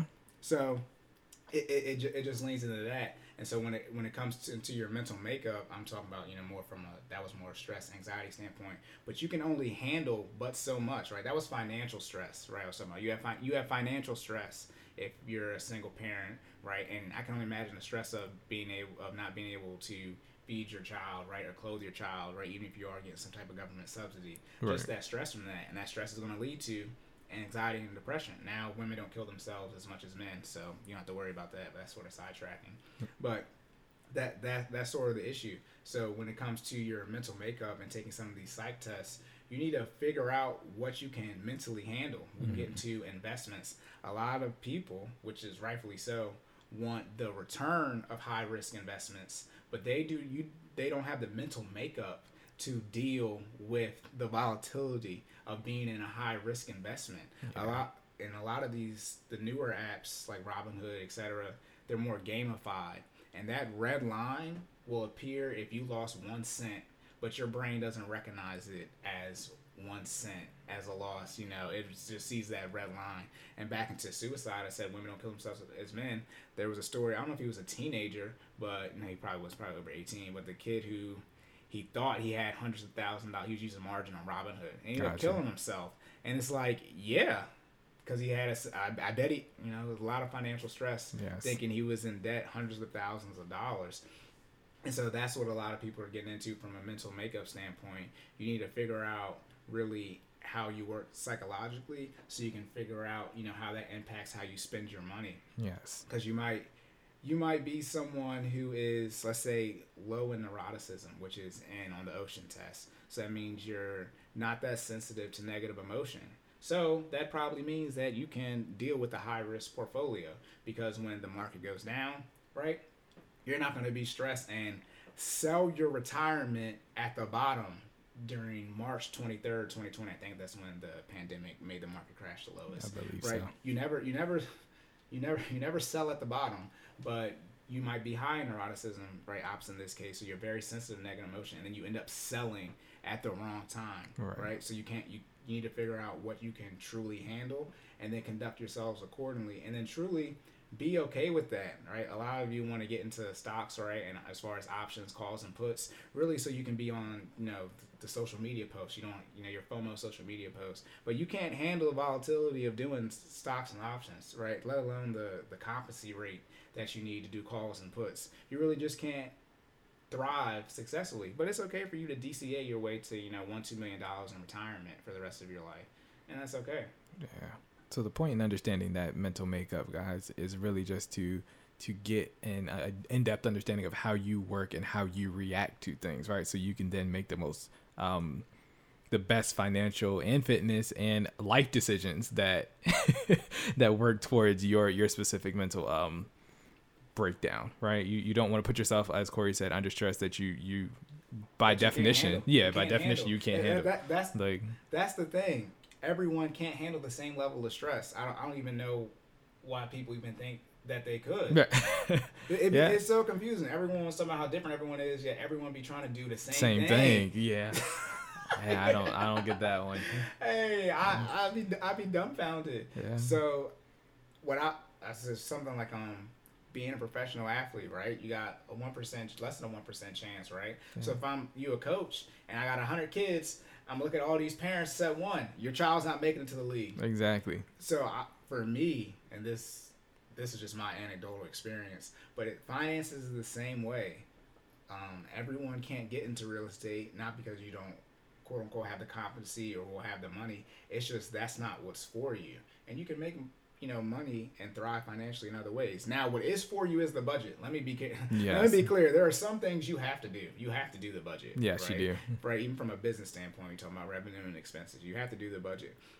But I'm not going to sit here and tell all of you that, hey, all of you should get into doing calls and puts. All of you should get into real estate. Or when it comes to debt, all of you should get into debt. That's what we're talking about, the credit score and using credit cards. Everyone can't use the credit card, like they say, use a credit card like a debit card. Right. Where, in short, you put your traditional payments that would normally come out of your checking account, and you just put them on a credit card instead, and then you transfer it so you can still get your points, get your credit score up, yada, yada, yada. Exactly. The one thing, though, with the credit score is there are a lot of things. You got your utilization, wrong. You got your on-time payments, which is 35%. Then you got your utilization, which is 30%. Then you got derogatory marks. You have length of credit history. Mm-hmm. And then missing the other two. You have... Crap, what are the other two? I don't know. I forgot. Jordan's looking for his phone. Regardless of what the other two are, there are only two that matter. And it's your utilization... and your on-time payments. And that's why one thing people do always say, if you have credit card, you have debt, never miss a payment. Right? Always make that minimum payment. On time. Because the one thing, and obviously it's different with we got FICO, but other three bureaus, Experian, Equifax, and TransUnion. But let's just say a lot of people probably do this, turn 18, 19 in college with your first credit card. You might have missed a payment and you wonder why it's so hard for you to get your credit score back up even though you made all these on-time payments. Well, normally how it works is if you want to quote-unquote get an A or get the full points for your on-time payment, you have to have 100% payment history. So you can never miss a payment. Right. If you miss one payment, obviously you're no longer at 100%. Now just think, if you have one credit card and you miss one payment, right, and you've had a credit for a year, that means you're 11 out of 12. Yeah. Do the math. It's gonna be a while for them 7 years, to tick on for you to get, back to your 100%. But then you're gonna be at, what is that? Plus 12, 23 over 24. Right. That one payment missed. So you're going to be in that 99% range. And if you end up dropping down to 98, 97, you start getting viewed as a C or D rating for your on-time payments. And on-time payments usually being the highest weight as far as your credit score, it's going to be really hard to get it back up. Then you have your utilization. And yes. People get tricked up on the utilization. So there's a difference between you owing interest on your credit card and the bank or whoever your credit card is with sending to the bureaus that you owe a balance. So the way your bank works is, hey, you owe us money on this date. If you give us this money, we don't owe any interest. Right. Okay, boom. That's what most people care about. But your bank might send that you owe, let's say, $100 before that interest is due to the bureaus. So then you still get dinged for having, let's say you max out your credit card, but you pay it off in time. Right. So you technically owe no interest, but your bank reports that you utilized 100%. Exactly. Right. And then you end up getting screwed. So that's when it comes to using your credit card like a debit card. Right. Not only would you put, your checking account bills on there, how does a debit card work, y'all? As soon as you swipe it, it comes out in a day or two. That's how you should be using your credit card if you want to use it like a debit card. As soon as you make a payment, as soon as you charge something, you should be transferring the money over right away. Now, I don't recommend that for everybody because a lot of you got to be on a budget to do that. You got to have a certain income to do that too. You got to have a good amount of discretionary income so you can put that money there if something pops up, even if you are using it as a debit card. And you also have to remember, we're talking about those habits. You have to be disciplined enough to make sure that you repeat said actions every time that you make a transaction on that credit card. Like what Corey was saying, once you pay for something on the credit card, you move the money over and you pay it off on the credit card, right? So. And one thing too with a credit card is some people might not know, you can prepay your credit card. So, charges do have to clear. But let's say you're going to spend $100 tomorrow on Amazon, right? You can just transfer that $100 right now. Right. And what will happen is, even though your payment is reflected when it's received, but using apps on the internet now, you might not see it updated, but it's always reflected of when you actually made the payment. So you can prepay your credit card ahead of time. So you can transfer that $100 on it today, and then tomorrow when you use it, you're good to go. So when those transactions clear, you'll be in the positive the whole time. You won't have to worry about that. sometimes utilization trick that people get caught up in. Now, everyone doesn't really get hit with that because billing cycles for credit cards are different for everybody, and every credit card all depends on that. But a lot of people do get caught up in that utilization purgatory where they're like, "Oh no, I'm good. Why is my utilization so high?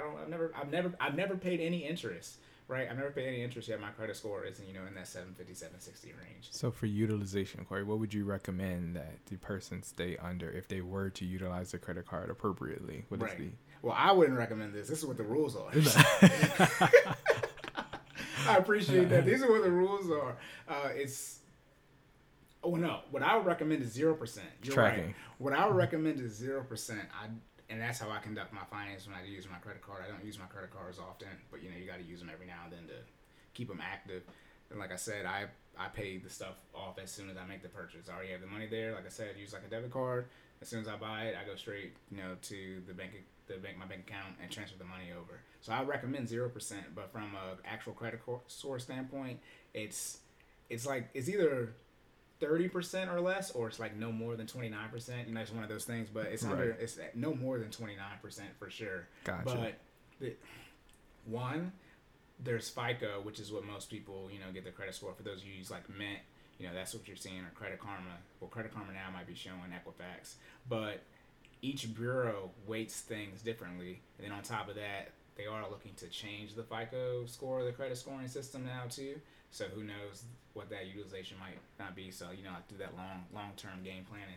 So I don't want to give too much. But for those who are listening, guess what's less than 30 or 29% utilization? None. Okay. All right. No, yeah. I mean, with credit card debt, that is, when I'm working people's finances, that is the biggest indicator of how much of an issue we got on our hands. Now, if you have medical bills, obviously that's different because, you can't... Everybody knows how expensive medical bills are, so that's different. But if you don't have medical bills on your credit card and you have more credit card debt than what you make a month, you have a significant issue on your hands. Yes. If you have tens of thousands of dollars in credit card debt and you're not making $10,000 a month, you really got to ask yourself, what do y'all be buying? Right. What I don't understand. I do understand how you can get that much debt. But from a discipline standpoint, from a y'all be tripping about these FOMO social media posts standpoint, from y'all not having renter's insurance and you got all this designer on your credit card and not having it insured in your apartment standpoint, like you really can't justify having more debt on a credit card than what you make a month. I understand people having credit card, that stuff happens, but if you got 5 figures to loan debt. This is for those of you who only making like 50, 60K. Obviously, if you're making 6 figures, it's different ball game. Right. No, I couldn't. Don't do it. No. Don't. You might have already done it. Yeah. You might have already done it, so I really can't tell you not to do it. Talk about digging in a hole. Yeah, bro. And then with credit, that's the one thing too. So debt, as we're coming towards the end. By the way, we're going to try and keep these around 2 hours. Yes. But when it comes to paying off debt, as I talked about, debt on an appreciating asset, come on now. And we talked about owing taxes. But if you were to rank the debt outside of taxes, most people don't have owing back taxes. Most people usually look at, there's a debt avalanche method and there's a debt snowball method. Again, Dave Ramsey, for those you don't know. Dave Ramsey. Yeah, I've been jokingly called the Black Dave Ramsey by my friends. Yeah, no. But you want to look at the avalanche standpoint. That is putting things highest interest rate first. Right. And then the snowball is putting things lowest balance regardless of their interest rate. When it comes to credit cards, those interest rates are usually 10, 15, 20% easily plus. And a lot of you want to get those credit cards out the way just because of how much interest is being accrued. Right. Okay, and you want to start making better financial and math decisions. The joke is, though, you wouldn't have gotten that if you were making better financial and math decisions. People are crazy, bro. But no, with Jordan, we did the same thing. We both did the snowball. Yes. I know. For sure, we did the snowball. No. Yeah. I would say back to the budget again. Yeah, I think I think in the rationale behind that, I think the snowball just makes you there. So there's a certain feeling you get, right, when you start paying off debt, and the way the snowball is designed, you pay off your lowest debt first, regardless of interest rate. So then you kind of get, as you develop this habit and you start paying on that debt, once you finally do pay it off, you get that money back again into the pot to be able to reallocate either to the next debt, as you should, right, or something else if you wanted to, but technically should be to the next debt. And that feeling that you get, I think helps you kind of motivate to stay on track and keep going, right? Not saying that you won't get that same feeling when you do it from the Avalanche. It just sometimes takes a little bit longer, or could take a little bit longer, because if you're doing it by interest rate, you might not necessarily be paying off the highest balanced debt first. Or I'm sorry, the lowest balanced debt first. Right.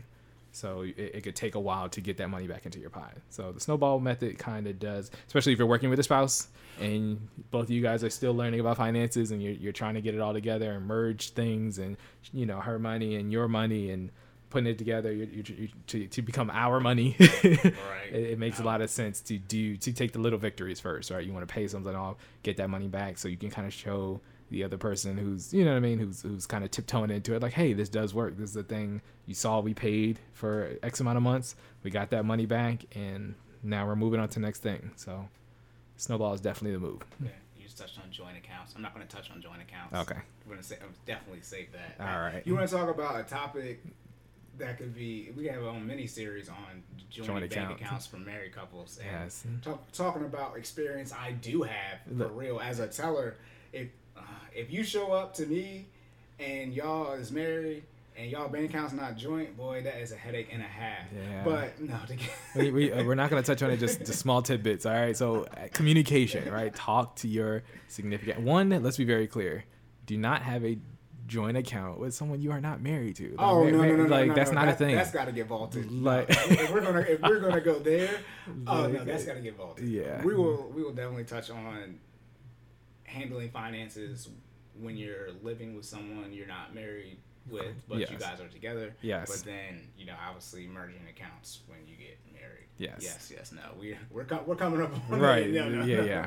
We'll do it another time. But when it comes to the snowball or the avalanche, as we talked about earlier with let's say your car payment and, getting that back into your budget when you pay it off, and I was referencing, being able to lower your insurance, your car insurance premium when you pay off your car by redoing your insurance. When you do the debt snowball, or you elect to pay off the smallest balance first over the highest interest rate, you will pay off the debt not faster, because Avalanche is faster and it does save you the most amount of money since you're paying off the highest interest rate first. But if you're living paycheck to paycheck like most people are, what's really key is getting money into your budget. Mm-hmm. And so let's say you're paying $100 a month on something, right, every month for a debt payment, and that is your smallest debt. So when I look at not just the debt snowball, I look at it more the minimum payments that you can get back into your budget. Because when you stop paying that $100 towards that debt, you now have $100 that you can use towards your groceries. You can use towards your shelter. You can use towards your clothing that you might not have had. So now you got $100 in clothing. Or, and a lot of people want to get into this, you want to invest. Yes. If you, a lot of y'all want to start investing, I recommend if you just look at how much money you can make from investing your debt payments, not even just your car payment, but all of your debt payments, right? And not even just that, also having discretionary income, being able to save for an emergency fund. It's life changing when you get to that point. It's hard to say it now for those of you at the beginning and like, how do I start a budget? But it seems like a long road sometimes. No. It is a long road. This is not. I'm not gonna lie to y'all. Once you get about 18 months in, you're like, this is dumb. All right. That's why I say if you can do it in under 2 years, though, you do it. That way you only got 6 more months to go once you get to 18 months. But when you get that money back into your budget, you have more room in your budget, and then you can not say afford other things, but you just have more room to pay for things. You can handle more emergencies, cash flow, some things that pop up.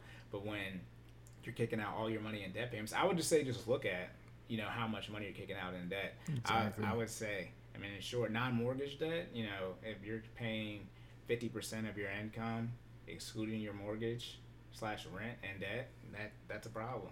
I mean, how much do you want to spend on debt? And let's just bring it full circle on top of this. Some of you guys are not mentally, what am I trying to say? Mentally equipped to do the long haul up front, right? So if you're not, and Corey's watching me trying to put it very appropriately, right? If you're not ready to do the highest interest rate up front, which might not be, you know what I mean? So if you can't handle that, right, mentally, then you should. I also recommend the snowball, because again, that little victories gets that momentum going, gets you kind of propelled to stay on this track longer, right? If you're not built for the initial long haul up front, then don't try to do it. It's okay. It's all right to take the snowball route, right? As long the goal is to finish, right? It doesn't matter if you take the left path or the right path. Finish, okay? Yeah. No, I appreciate that setup. You straight up Fisher Price me right now. I'm about to dunk Lob City. Blake Griffin. You go. Blake Griffin's dunking again, by the way. No. Yes. So let's say you were to take the Avalanche route, right? And so you're going to pay off your highest interest rate first. And let's just say you have student loan and a car loan. Likely your student loan is going to be a high interest rate, depending on when you graduated, right? We're speaking from when we graduated in 2015, so we had 2011 interest rates around that 6-7%. And, Jordan said his car loan was 5%, mine was 3.75%. So your car loan is going to be paid off second as far as the order in the Avalanche. Correct. But how much student loan debt do y'all have? Exactly. Imagine if you had if you're trying to pay off debt and you have $50K in student loan debt, and then you have, $10,000 in a car loan. And that's the first thing you're paying. And then by the way, I don't know how much interest you're going to save and how much time you're going to save by paying the student loan off first. But as Jordan said, most not even the mental makeup. Most y'all don't even paying off $50K. That's a ride. Let's be very clear. When you do, for those of you who are looking to pay off your student loans, and you have when you start paying off tens of thousands of dollars of debt, I mean, usually the only debt higher than a student loan is a mortgage. Right. For some of you, you're still. We're not doing student loans right now, but if you were to go through the slog of paying off $50,000 in debt versus $10,000 first, that's just a lot. Then if you add in credit cards, now credit cards can be different. By the way, you do itemize these. You might have $10,000 in credit cards, but you might have it's split up amongst 2 or 3 different credit cards. So you would itemize them individually. So you got one for two, and then one for 6. But it's a lot when we've both done the 10K plus debt. Yeah. I paid off 10K more than 10K 3 separate times. It's a slog. I think this is this last one will be my third. Right, will be our third. Right. Yeah. I paid. We didn't even say it. I paid off 60K in debt. You'll be. Hold on. Me or the Stallings. Okay. About 100. I think about 100K total. Yeah. Oh my God. That's so much money. That's so much money. Now, fortunately, again, back to the grind. You should reach out to me, Sideline Corey. I get you under 2 years. How long? See, you paid off 100K in debt and. Yeah, about under 24. Yeah, look, that's less than 24 months. Now, and the great thing is we had the pandemic, so couldn't even do anything in 2020, which is why, again, if you would have reached, I told y'all we started this in 2018. We were a little late, but here we are now. But stress tested financial and fitness advice here as far as the pandemic. But when you're paying, I paid off $15K my student loan, then my mom's Parent Plus loan was $17K, then my car loan was $33,000. Yes, y'all, $33,000 in a car loan.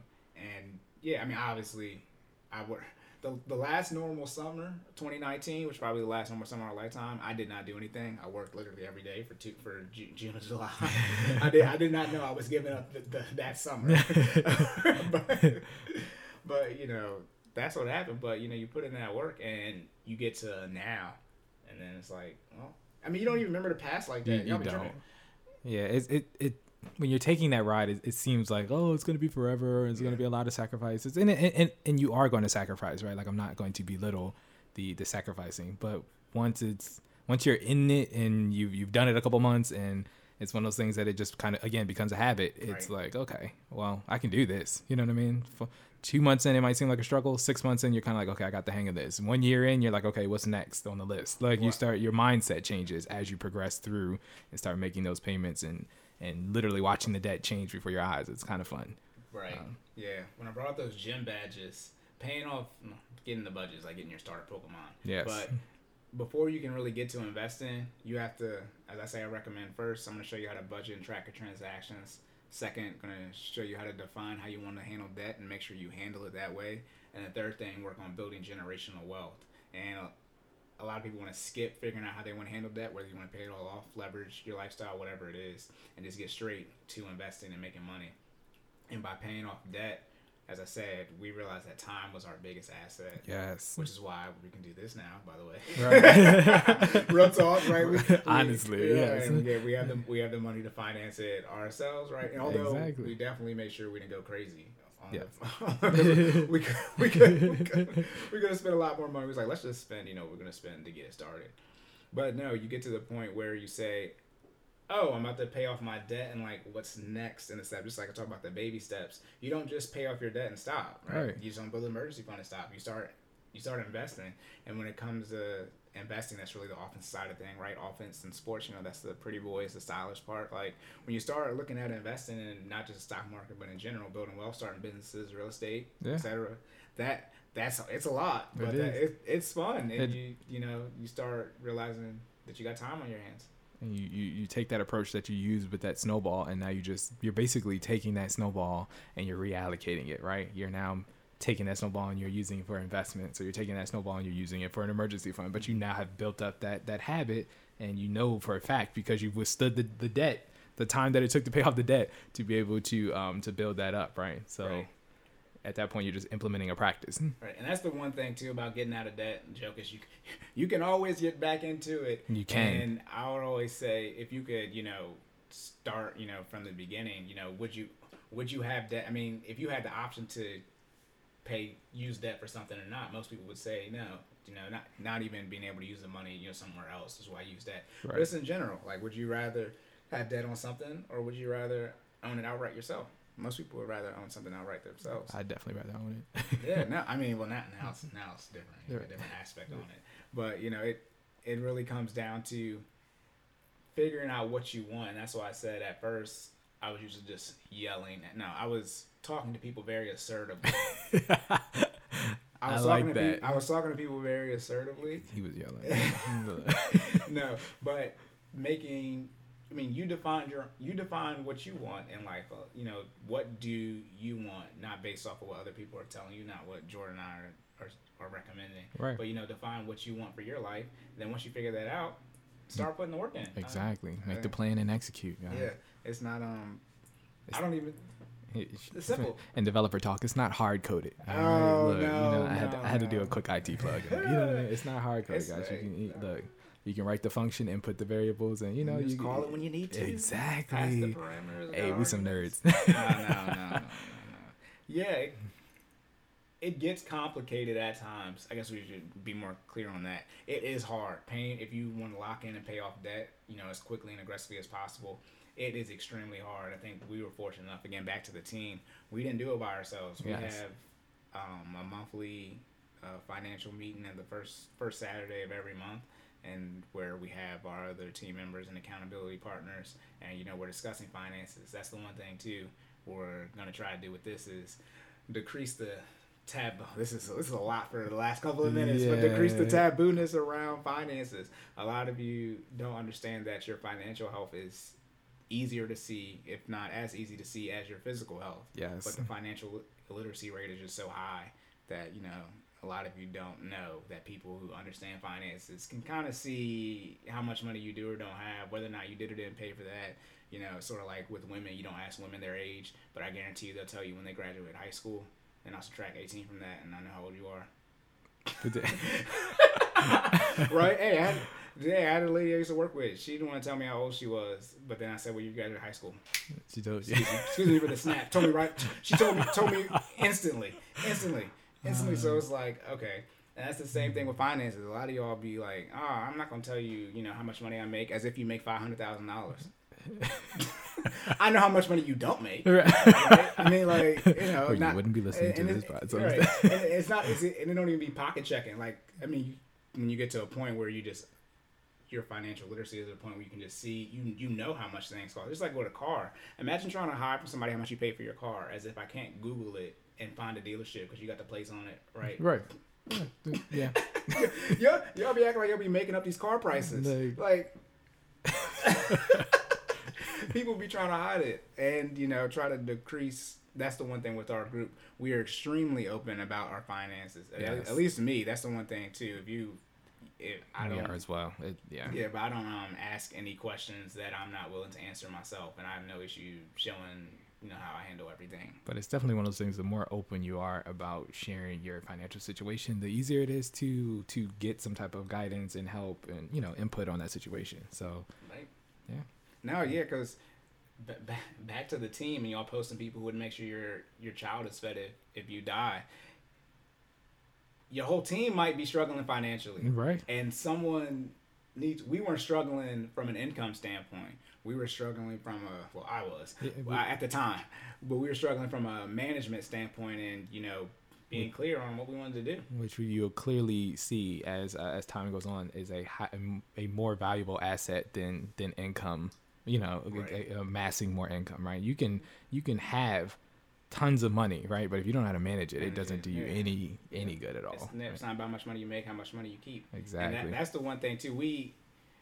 I guess it's different for me, but, you know, I know how much money a lot of people make. You know, we as when it comes to our team and our monthly financial calls, like we all know how much money each of us make. We've all seen each other's budgets. Like, it's not. That's why I say your financial health is as easy to see, if not easier to see, than your physical health. Like, you know, we just transparent with it. I mean, like I said, it's not like we make, not yet, but $500,000 a year. We're trying to get there. But, you know, it's not like we're making $500,000 a year. But, you know, it just so happens that we're all pretty much in the same field, the IT field. So we know the general ranges, and we sort of do that from a job hunting perspective too. But, you know, how much you should be getting for a particular position. Right. But, you know, with your team, your close friends, I mean, if y'all don't be afraid. You'd be scared to let people know how much money you make. Right. Like, you gotta have those. I mean, have those conversations. Right. Like, especially it's okay. now with some people having student loan debt. It's like, I just assume you got student loan debt. Right. Like, if you went to college. Exactly. Like, it's kind of, you know, guaranteed. Like, I know you didn't pay for the car cash. You told me you had a car payment for it. Right.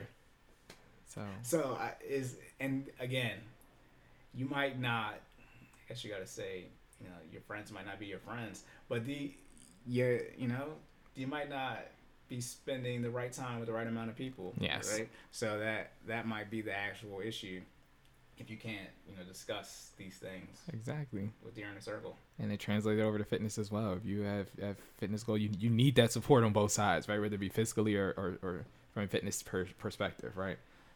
Stating your goals out loud and then having your support or your team rally around you and help you and be there for you while you take that journey is definitely a thing that you need. So it comes full circle on both sides. Right. Yeah. We've been it was at this Big Sean and it's not Nipsey. That's deep reference. It's Big Sean and somebody else on his last album called Full Circle. Yeah. Regardless, you know, yeah, that might.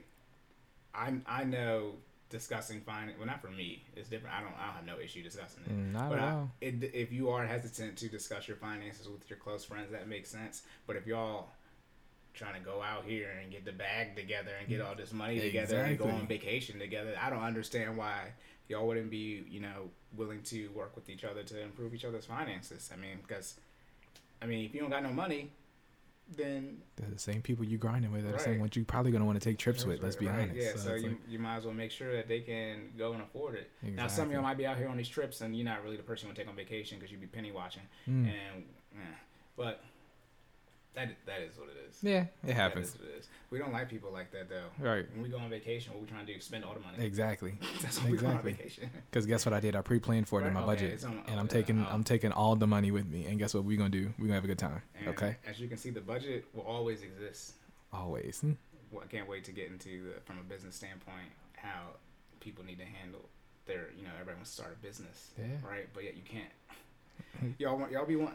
You got to be able to budget effectively to do anything financial. Let's be very clear. Whether that is manage a business, manage property, okay? All of that ties back into having a budget and being able to stick and abide by the budget, okay? We'll discuss this later, but in short, y'all be wanting to start businesses, but you can't budget your personal finances.